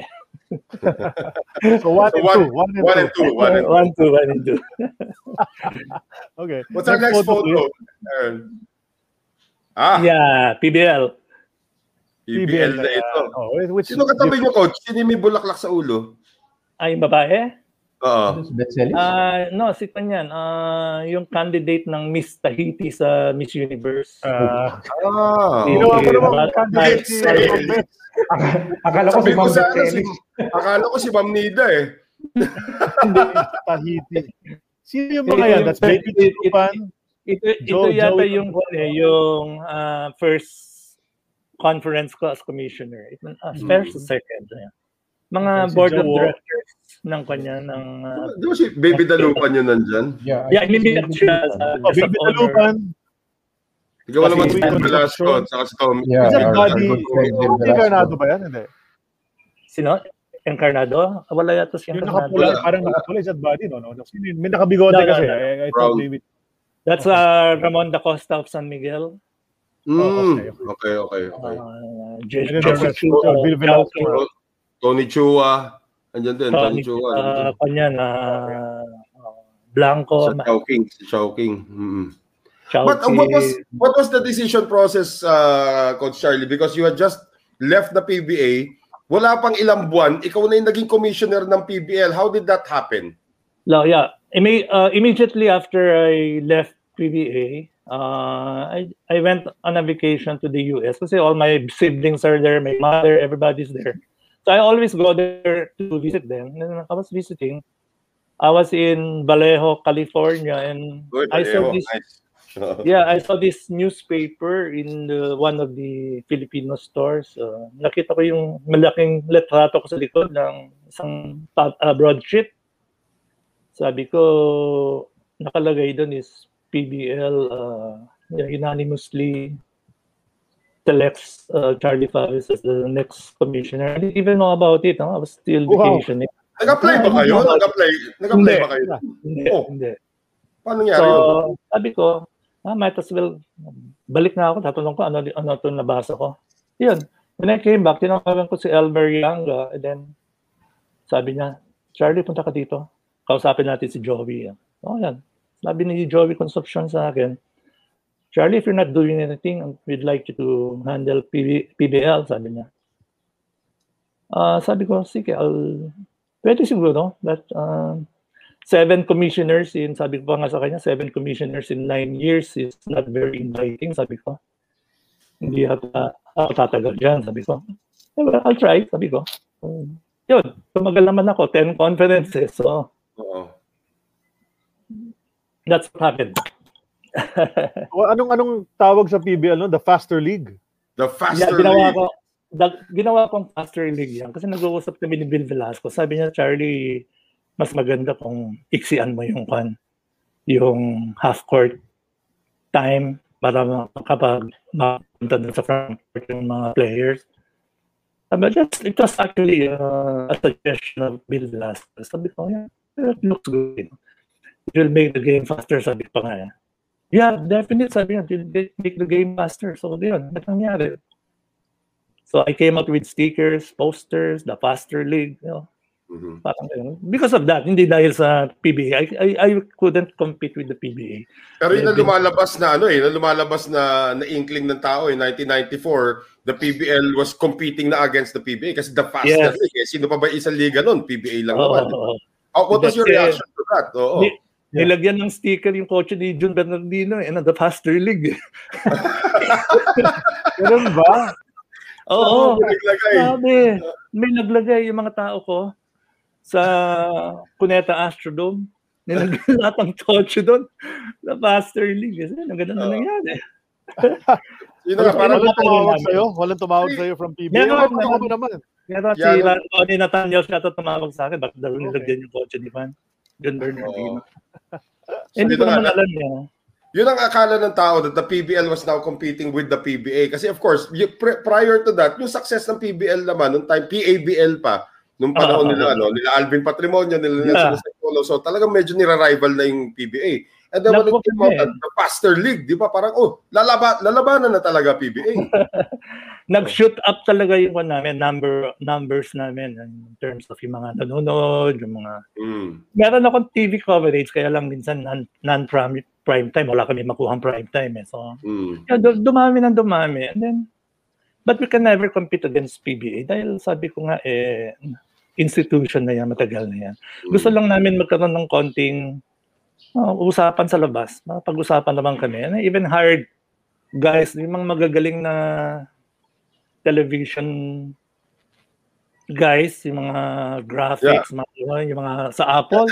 Nagawa ko yung PBL yun gumagalaw yung logo. Tapos yung panel pa rin time na yun. Bill Velasco, Noli Ayala, Danny Francisco. Yun yung Francisco, Saka may bata na sumali na Joey Loizaga. May isang sumali doon na out of the blue, bigla na lang pinag-audition. Ewan ko ba't yung kinuha yung Noel Zaraten na yun Kasi doon siya nagsimula. Diba? Yeah, yun naman pala. Okay. This is my first broadcasting stint was under Charlie Fabis. First ever yon under Charlie Fabis sa PBA. Naalala ko magaling ka gumawa ng mga musical arrangements. Yun yung trabaho ko kasi before that, di ba? Pero no 1994, my first game in the PBL was March 28. Akala ko, coach, sasabihin mo magaling siya gumawa ng bola. Kasama na yun. Magaling ka gumawa ng storya, pare. Ganun talaga. I mean, that's you have to start somewhere there, no? Coach Charlie, sorry, hindi ko lang kung napag-usapan niya. I went offline for a while. Yung 94 season, that was also the year that there was a guest team from the US, yung Atlanta Pipes, if I'm not mistaken. No, we had a team that played in Hong Kong. I wanted, at that time, I was already looking at, I went to BAP. I called up Nick Jorge. Sabi ko, Nick, can you send me a schedule of all the international games in the next 2 years? Sabi ko. So he gave me a lot. Then one of the tournaments that we played in was the Hong Kong Anderson Super Cup. So, and then, but we didn't have any money at that time. So I asked Atlanta to foot the bill. And they did. They gave us the money to go there and play. Atlanta Pipes? Yeah, and I remember lang because I think Jeffrey Carriazo, that was the first time he played here in the... that was the time before me. Yeah. That was the time before me. Wala ka pa noon, okay. Wala pa ako. 92. That's how he was discovered by Alaska, alam ko 95 siya din draft. Pero 94 he played in the PBL. Yes. And I was still Coach, who was Who was the best player in the PBL? Were the commissioner? Before, some of the best players were sila Marlo Aquino. Of course, it's always there. Yeah, next photo. I think may ano yan on that. Next photo, yeah. Answer Next photo, please. This is ito, lumaban sa abroad to sa Kuala Lumpur. The FIBA ABC Champions Cup to. Yung batang-batang Leo of 3 nandyan, no? Yeah. Siya yung quarterbacker namin. Naalala ko yung broadcaster kasi niyan, Amerikano Tapos yung mga Pilipino, naging gaganda ng mga pangalan Leo Austria passes the ball to Oscar Simon. Simon gives it over now to Peter Martin. naging sila bigla, Oscar Simon, Peter Martin, di ba? Accident lang yung team na to I wanted to send a team there. Wala kaming pera talaga, zero. So sabi ko, then I called up, I think Jingoy Estrada. Jingoy Estrada at the time, who was a very close friend of Andox, si Sandy Javier. Sandy Javier. Sabi ko, Jingoy wanted to join the PBL, put up a team. Sabi ko, Jing, huwag ka namang sumali kasi matatakot sa'yo yung mga referees. Sabi ko sa kanya, matatakot yung mga referees sa'yo. Huwag ka na mag-join, sabi ko. Tulungan mo na lang ako, gusto ko magpadala ng team sa Kuala Lumpur. Sigurado ako magcha-champion tayo, sabi ko. Ayun, tinulungan ako. Nag-lunch kami nila Sandy sa Shangri-La over lunch. Naglabas ako ng papel. So sabi kasi ni Jingoy, Charlie, ano bang problema mo? Sabi mo nandito. Sabi niya gano'n. So nilabas ko yung 1/4 sheet of paper. Magpapadala ako ng team sa Kuala Lumpur. Mananalo tayo nito. Very prestigious, sabi ko. Kasi wala yung team ko. Most of the PBL players were in Chiang Mai for the Southeast Asian Games. Wala, sila Benji, nandun sila lahat, sila kung sino-sino. So, everybody was there. Sila Marlo. Sila Marlo pala, si Benji Marlo, and all of this. So, yun. Nilagay ko sa 1/4 sheet of paper. Pamasahe, Bobby Parks allowance. Sabi ko, sino pa yung isang player ko dati, si Coles, Alex Coles. Pinadala sa akin ito yung Hinebra, talent scout ng Hinebra sa Amerika, si pangalan nito. Anyway. Samonera, yeah. Nagkikita din kami sa Amerika niyan. Anyway, nagsulat ko yung mga kailangan. And then I'll give them a stipend of about $300 each or something like that. Sinulat ko lahat. Yeah, it came out to something like $14,000 US ang gagastusin ko. And sabi sa akin ni Sandy Javier, go to my office 8 o'clock in the morning on Monday. The money will be there, sabi niya sa akin. Tama, pagpunta ko doon, nandun yung pera ko. Gulat na gulat ako. I mean, cash. So, pumunta ko. The best. 15,000 yung pinadala niya. $15,000. So, we were able to leave right away. I did all the paperwork, yung mga pinadala ko, yung mga correspondence. Ayun, we were there. We were billeted in a good hotel, buffet morning, noon, and night. Wow. We were there for 2 weeks. At FIBA kasi yan FIBA ka na naman talaga, FIBA. It turned out to be a very good deal, for Andox. Kasi the team was PBL Andox, diba? Saka may PBL Andox. May regional TV coverage, yes. May TV coverage. So, ang dami na nakakita noon. So, champion pa. Champion pa kami. Champion pa. We were all celebrating. Kasama namin mga ambassadors.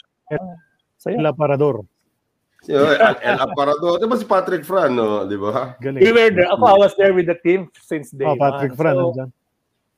As Peter Martin, Oscar Simon, nandyan sila. Yung eve ng championship, nagdatingan lahat ng mga opisyalis natin. Sila Lito Puya. Nagdatingan sila lahat Kasi we were already sa brink of the championship.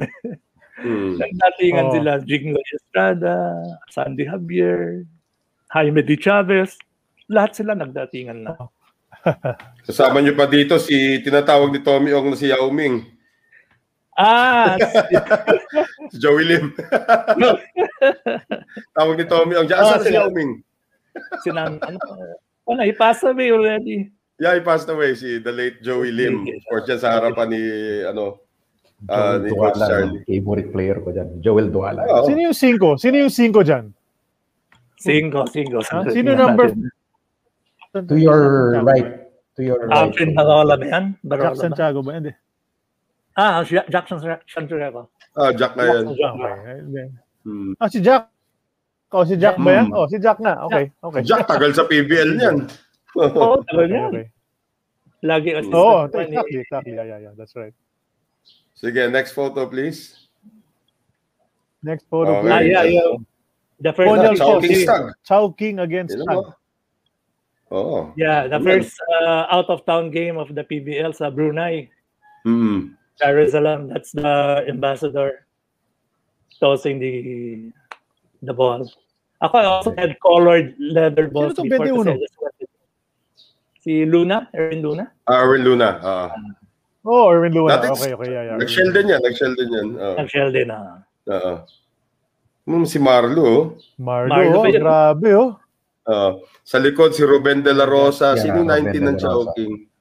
Actually, hindi sila tumira sa hotel dyan eh. Doon sa mga sporting arenas nila, may mga hotel, may mga air-conditioned rooms doon. Ang gaganda. Kaya nga, sarap daw mag-bubble sa Brunei. Kung gagawa lang kayo ng bubble, pwede rin daw sa Brunei. Di ba? The best, sa Brunei. Sayang. Yung Brunei na yun. Muntik na kami ni Jolly sumama sa last PBA sa Brunei. Biglang hindi na kami sinama. Alright. Nabitin kami. What's the next photo? Ito, bata pa si Ray. What a great picture that we found. Ray Parks and Bobby Ray. Bobby Sino Parks pa and Ray. Sino yung bata Tagalasal? Sumikat, hindi ko kilala masyado eh. So, hanapin ko kasi one of our students yan. Ginawa yan sa British School. Yung camp namin sa British School. Bata pa si Ray dito. Must have been 12 years old or something. Medyo chunky pa siya dyan, What was it like being around Bobby Parks? Alam naman natin, Bobby Parks, 7-time MVP. I personally met him, very nice guy. Pero what was your relationship like with Bobby Parks, Coach Charlie? We were okay naman. When we started hanging around. We used to go abroad all the time. So every time he plays well, I do a short vacation sa kung saan, Singapore or Thailand or wherever. It was really Hong Kong, anywhere. We were always together actually, and I was the ninong of Ray. And sometime in 2002, sabi ko, Bob, we're not doing anything anyway. Why not we teach kids how to play? The way you play, sabi ko sa kanya. Okay, sabi niya sa akin ganun. Then we started teaching. The first one was in the Meralco Bolts gym, where we had about 200 people joining. And my office in Ortigas Center, there was a line outside my office. All of them were trying to register. So sabi ko, it looked good. Sabi ko, let's continue. Yeah. We started. Bobby taught with us for 6-7 years before he went to the States. He was teaching with us. He was going to all our camps. Masaya kasama yan, no? Meron ba sumikat doon sa mga former students mo, Coach? Did anyone make it all the way to the PBA? Advanced. Yeah, siguro si Kwal lang. Si Ray at the moment. The others, hindi ko kasi malam. More than 20,000 na nang tutuan namin. Okay. 1,500 to 2,000 a year ako since 2002. The fellow on the left. Si Kwan siguro, one of the great players today na natuto namin for many sessions, mga 30 sessions siguro. Si Richie Rivero. Okay. Yeah, okay. For so many camps. Pero sa ni Ray, ang dami. Si Ray siguro attended 10 of our camps. Si Richie ganun din. The guy on the left, Charlie, I think you're asking, I think that's Jay Legacion, di ba? Yeah, Jay Legacion. He's with Rainer Shine now. Yeah, Rainer Shine. At saka nagbe-breed din ng aso yan kung kailangan nyo ng aso. Talaga. Correct, he does. Nagbe-breed din ng aso. Nagturo sa akin ng matagal yan. Matagal nagturo sa akin. Talaga, Ray, tingnan mo naman. There was a time that Charlie Fabius was taller than Ray Parks Jr. That's right. Ben lang siya dyan. Yan nga lagi ko sinasabi. Dito mas matangkad ako kay Ray. Grabe, no? Anong next photo? What's our next photo? Yeah. Ito na yung Hoops Camp. dito. Hoops School Philippines. Yes, but 7 years or 6 years ago, when the Americans from Fruit of the Loom came over, Russell Athletics, the owners of Spalding, they came here and then asked me if I can change the name of the camp to Spalding. So, yeah, since that time, we already call ourselves Spalding Basketball Camp. So. Axel pa yung ano nyo rito main sponsor. Yeah, one of our sponsors is Axel. How big has it grown Coach? Yeah. Our camp has grown really by leaps and bounds, especially when we were allowed the use of the Spalding name. Biglang bumulos ang enrollment namin. We sometimes there was a camp that I had 600 kids in one camp. I had to stop it at 600 because sabi ko, if this reaches 1,000, we won't be able to teach them at all, sabi ko. So 600, I stopped the enrollment, and then I just rented additional slots. I made the camps every day, morning, noon, and night. We were able to teach all of them. That was only one. That's all camp. We have several. So yeah.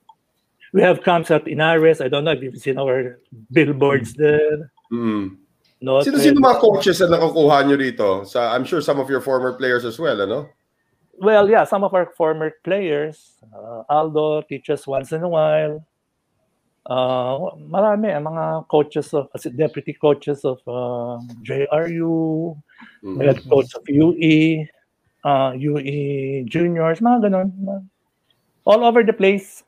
How are you coping now, Coach? Since hindi allowed tong mga camps and everything, is it? Well, you're closed down right now, or do you?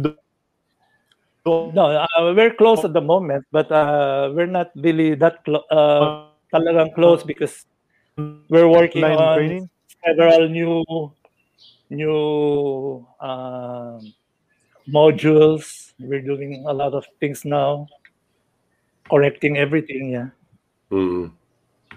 Okay, what's our next photo? Okay.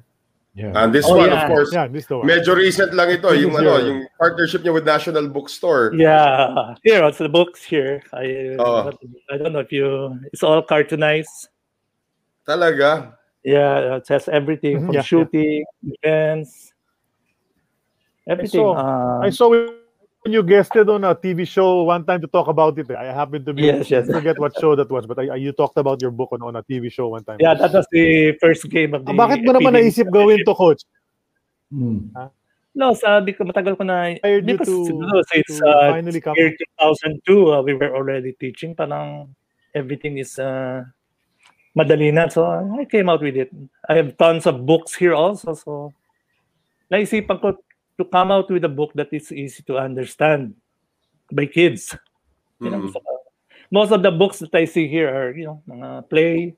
Hindi pa nila kailangan yan just the basics of stretching, rules on how to make it to basketball stardom, mga ganun ba? Sleeping early, eating a full breakfast, everything's here. Training tips, practice rules.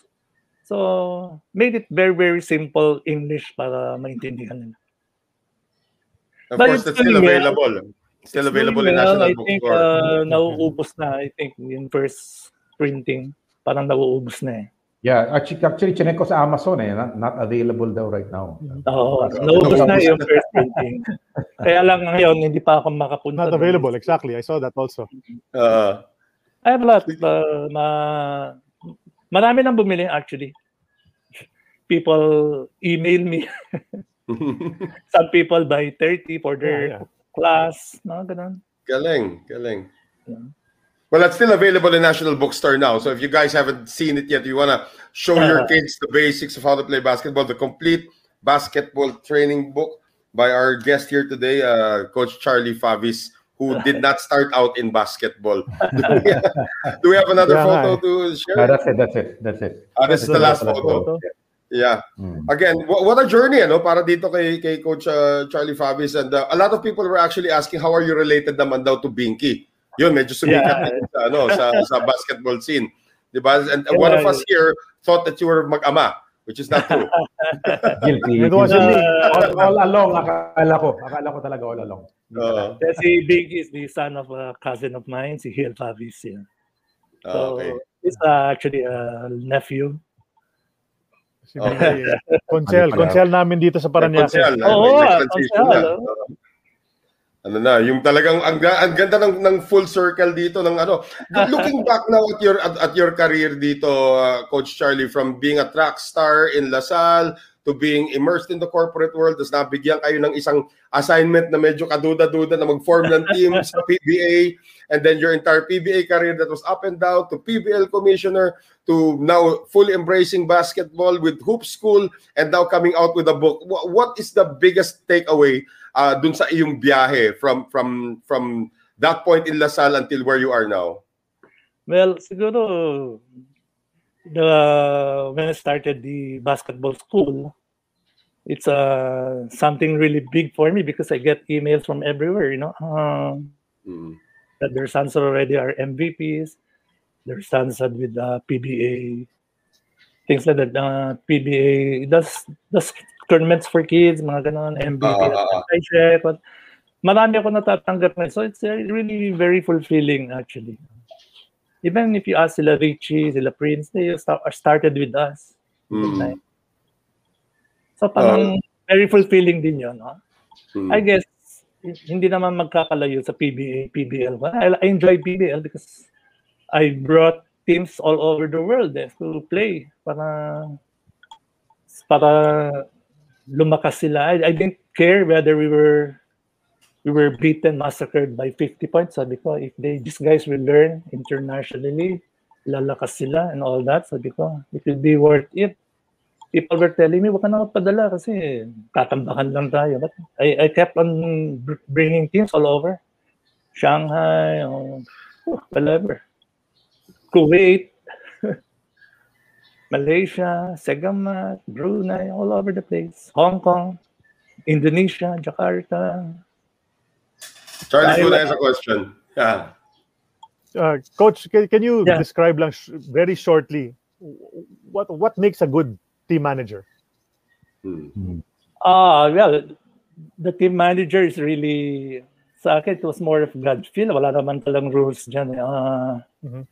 But I tried to do my best. Sabi ko, I wanted my relation with the players was like of a father, also a brother.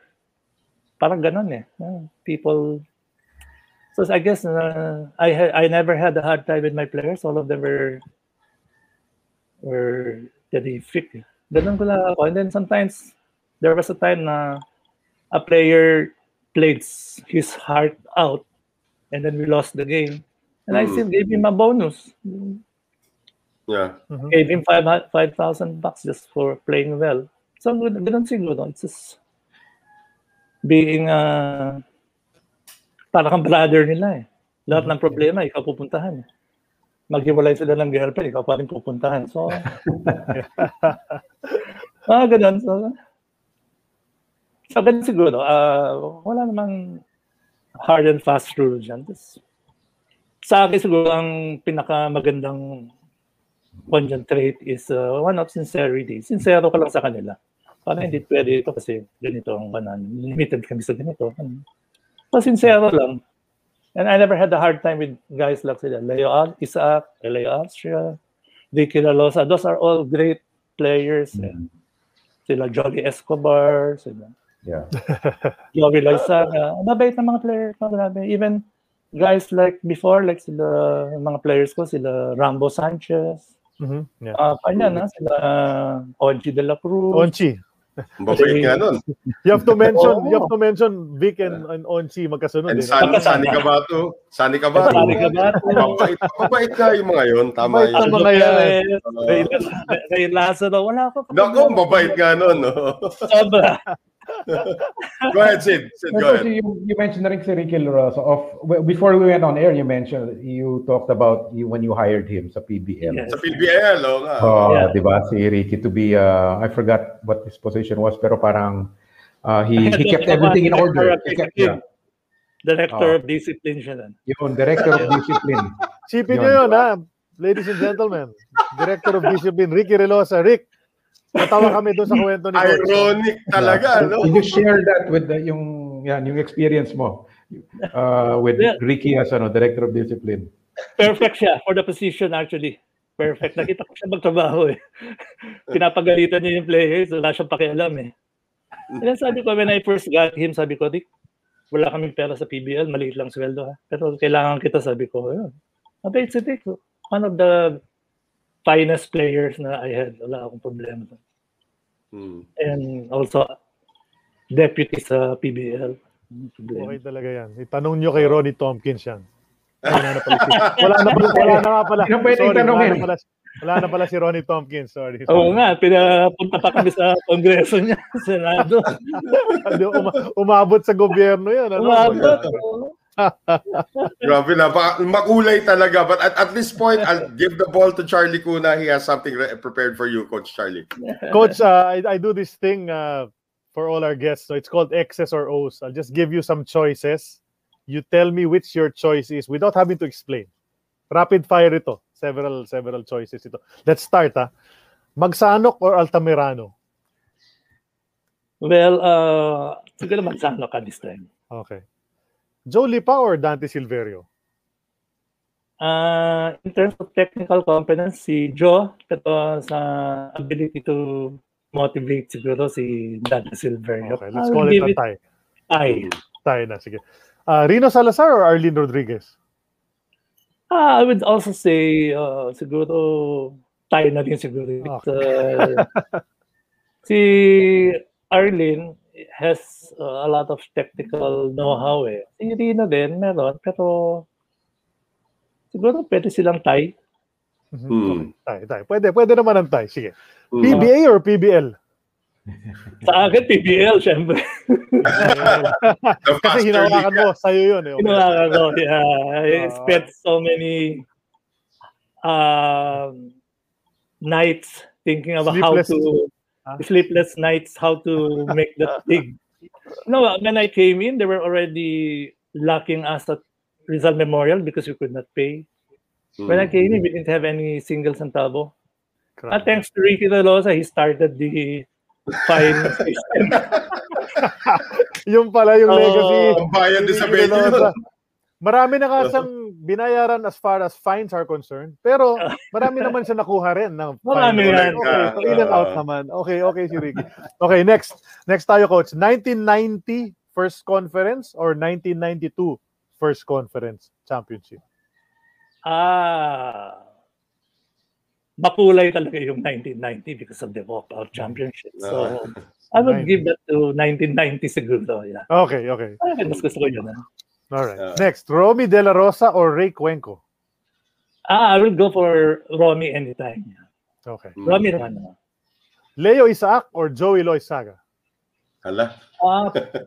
Pwede sigurong pareho. Parehong may ano rin yun, may pag-loko-loko rin kasi yung dalawa eh. Pero mabait yung dalawa yan. Mabait yan. Yes. I'm sure. The next one is, usapang twadless. Calvin or Arnie? Well, I was closer to Arnie, so I guess I would for Arnie. Not only because of his know-how sa basketball, but because I think he was a good motivator. Good motivator talaga siya. Jojo Martin or Dicky Bognot? A lot of people think they're the same person kasi exactly yung dalawa. Well, Dicky was more of a shooter, but Jojo was more of talagang a two-way player. Magaling siya dumepensa. I would go for Jojo. Jojo, okay. If you were to choose from another team ito, hindi mo naging player to, Norman Black or Sean Chambers? I would go for Norman. Sean was my player also in Kuala Lumpur when we went back for another tournament. I think he was kind of lazy during the tournament, but he was okay naman. He's a good player. Hindi siya 100%, ha? Baka hindi siya wala sa condition sa tournament. Even Bobby was telling me mukhang wala sa condition si Sean. But he's a great player. He's a great guy. I know him. Great guy. Yeah. Bait yun. Guest na rin siya rito sa amin. Okay. Coach, Añejo 1990 or Ginebra 1991? Añejo siguro 1990. 1990 talaga eh. Mulong Orellosa or Jay Ramirez? Si Mulong was more of the quiet type. Si Jay Ramirez medyo madaldal din yun eh. Lagi niya pinupupok yung ulo niya. Ganon eh. Lagi, sabi ko, Mulong ba, Jay, ba't mo pinupukpok yung ulo mo? Sabi ko, ang sakit niya na. Boss, gusto ko talagang yung mga pisikalan, sabi niya, ginaganon niya ang ulo niya. Talaga? Hindi ko maintindihan hanggang ngayon, hindi ko maintindihan.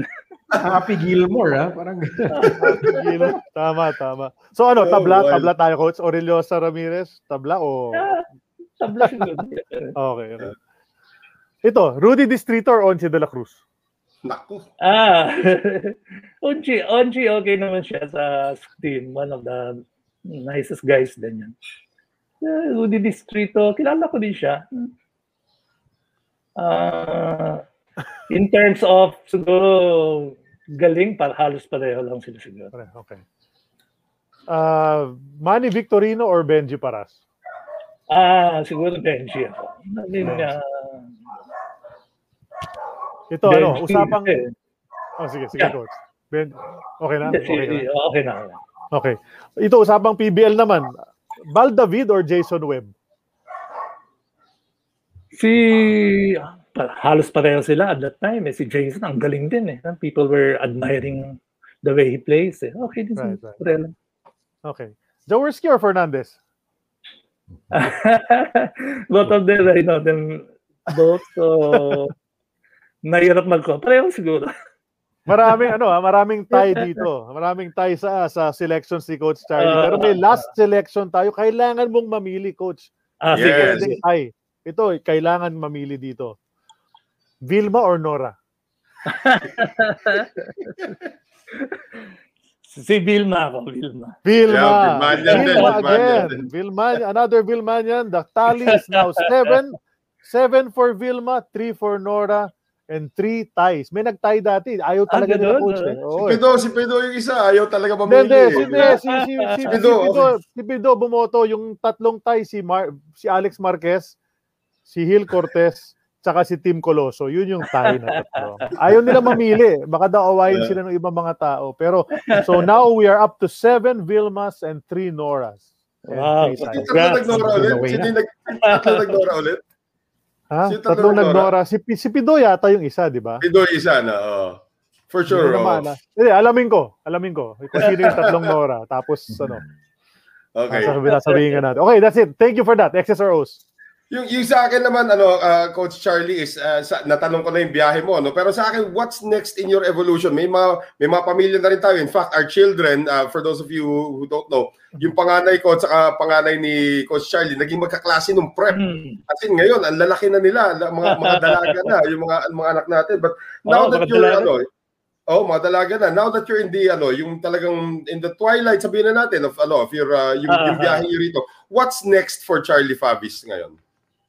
Well, what I'm doing now is really working to improve some more yung manner of educating kids in the right way of playing basketball, not only the physical aspects of the game, but more of the mental aspects then. So I like to touch on more on the mentals like desire, mga sportsmanship, teammanship, things like that. Ano pa ba?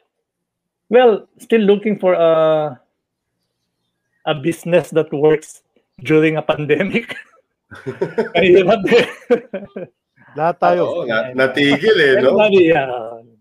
You would have had a lot of students this summer because I had a lot of pre-enrollees and I had to give back the money, refund them. And then what else? So, improve further. I'm not happy with it, but I'll still improve on it further using other things. I have the latest in basketball technology. I have some of the latest that I have not yet really fully introduced. We will come out with that. Even Spalding, my my partner has come out with 15 basketball training aids. I'll be incorporating this in all our camps. So there are many things that I'm still doing at the moment. Sige, Sid, on you. Sakto balik mo. On you. Sorry about that. Okay, Coach Charlie, I usually ask our guests yung 5 favorite teammates nila, but since you didn't play in the PBA, as a manager, ang tanong ko, who were the 5 players that you wish you had signed for Shell? Or you're hoping pero hindi na natuloy? Wala na para sa magsano yan. Wala na. Si Danny Ildefonso siguro was one of them. Alan Kaidik. Ako, I usually look at the completos recados, the whole team. He's a defensive player. He's a shooter from the outside. Yes, gusto ko si... If you were asked to ask me, Ricardo Brown. Oo naman. Wala pang Shell dun. Wala pang Shell dun. Wala pa. Sino pa ba? Sa depensa naman, sino pa ka? The moment, wala akong maisip at the moment. Si Alvin. Kahit free agent, not necessarily rookie, pero kahit na player, mag-expire na contract nito. Let's try and sign him up. He said I tried to sign up some guys before, katulad nila Jack Tanuan, mga pamalit ni Benji. I wanted him to in the team talaga. Naling Valenciano, I also talked to him. Guys, gusto ko yung may mga role players, titira sa labas. At that time, feeling ko medyo kulang kami sa labas mga shooter. Nila talaga noon. That's a solid 5, Ricardo Brown, Alang Kaidik, Danny Ildefonso, Naning Valenciano, and then Jack Tanuan. Kompleto. Yun. Si Jack was more of a replacement player, sub player to our big guy. Parang pader yun Hirap yung urong. Jack Tanuan, Black Jack. Kinausap pa din yun. Kinausap ka pa din yata si Renay Buhain noong araw, yung presidente ng Pure Foods, para lang i-release. So then, nakuha nyo yung number 1 and number 2 pick sana noong 1988. Dalawa na yun. Sa inyo, mapupunta. Sayang nga. Dahil nga sinasana.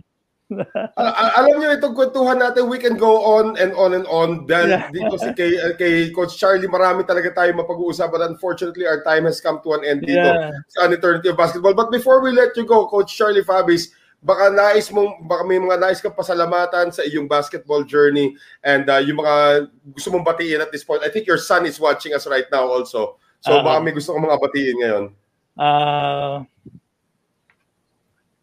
Well, gusto kong batiin lahat ng mga kasama ko sa basketball ng araw. It has been a good journey, about 50 years, 40? 50 years. So, madami. There's so many. PBL, PBA, the basketball camps. Ang dami. I just can't mention all of them, kundi maubusan tayo ng oras. But it was a good journey. I enjoyed every bit of my stint in the PBA, in the PBL, in Spalding basketball and hoop school, and the books. I intend to write another one, but maybe it's going to be a comics type of book again. So they're asking me to do another one, so I might do another one. Ako personally, I would like to thank Coach Charlie Fabis when he was the commissioner of the PBL for taking a chance on an unknown broadcast applicant na napagbigyan niya maging broadcaster doon on March 28, 1994. I'll always remember that day, March 28, 1994, nung first time ko as a broadcaster. And 27 years later, I'm still here and you opened the door for me. So I'm eternally grateful, Coach Charlie Fabis, for you taking a chance on an unknown like me before. Yeah, you're welcome. Well, you're now one of the kayo ni Charlie. One of the goats na ngayon for sports broadcasting. Trying our best to bring the game. Walang liga. Walang liga eh. Wala pa. We just have to be patient. It's almost there, just around the corner. But again, thank you very much, Coach Charlie Fabis, for sharing your incredible story with us and sharing your time with us dito sa An Eternity of Basketball. And that's gonna do it for episode number 70. Guys, 70 episodes na tayo. Tanda na natin. We started this during the pandemic. Ngayon, paubos na pandemic. Tayo naman ang naging pandemic ngayon ng basketball. So we'd like to thank you very much. Thank you so much, Charlie, Sid, Novel. For Sid, for Charlie. I still owe you some things, guys. Nga pala. Yeah, we'll get I'll get in touch. Ayusin lang namin yung schedule nun, Coach. We'll let you know. Sige. Right. So once again, for Coach Charlie Fabis, Sid, and Charlie Cuna, my name is Noel Zarate. We'll see you for episode 71. And that's it. It's in the books. Episode number 70 of An Eternity of Basketball. Paalam. Salamat, Coach. Thank you.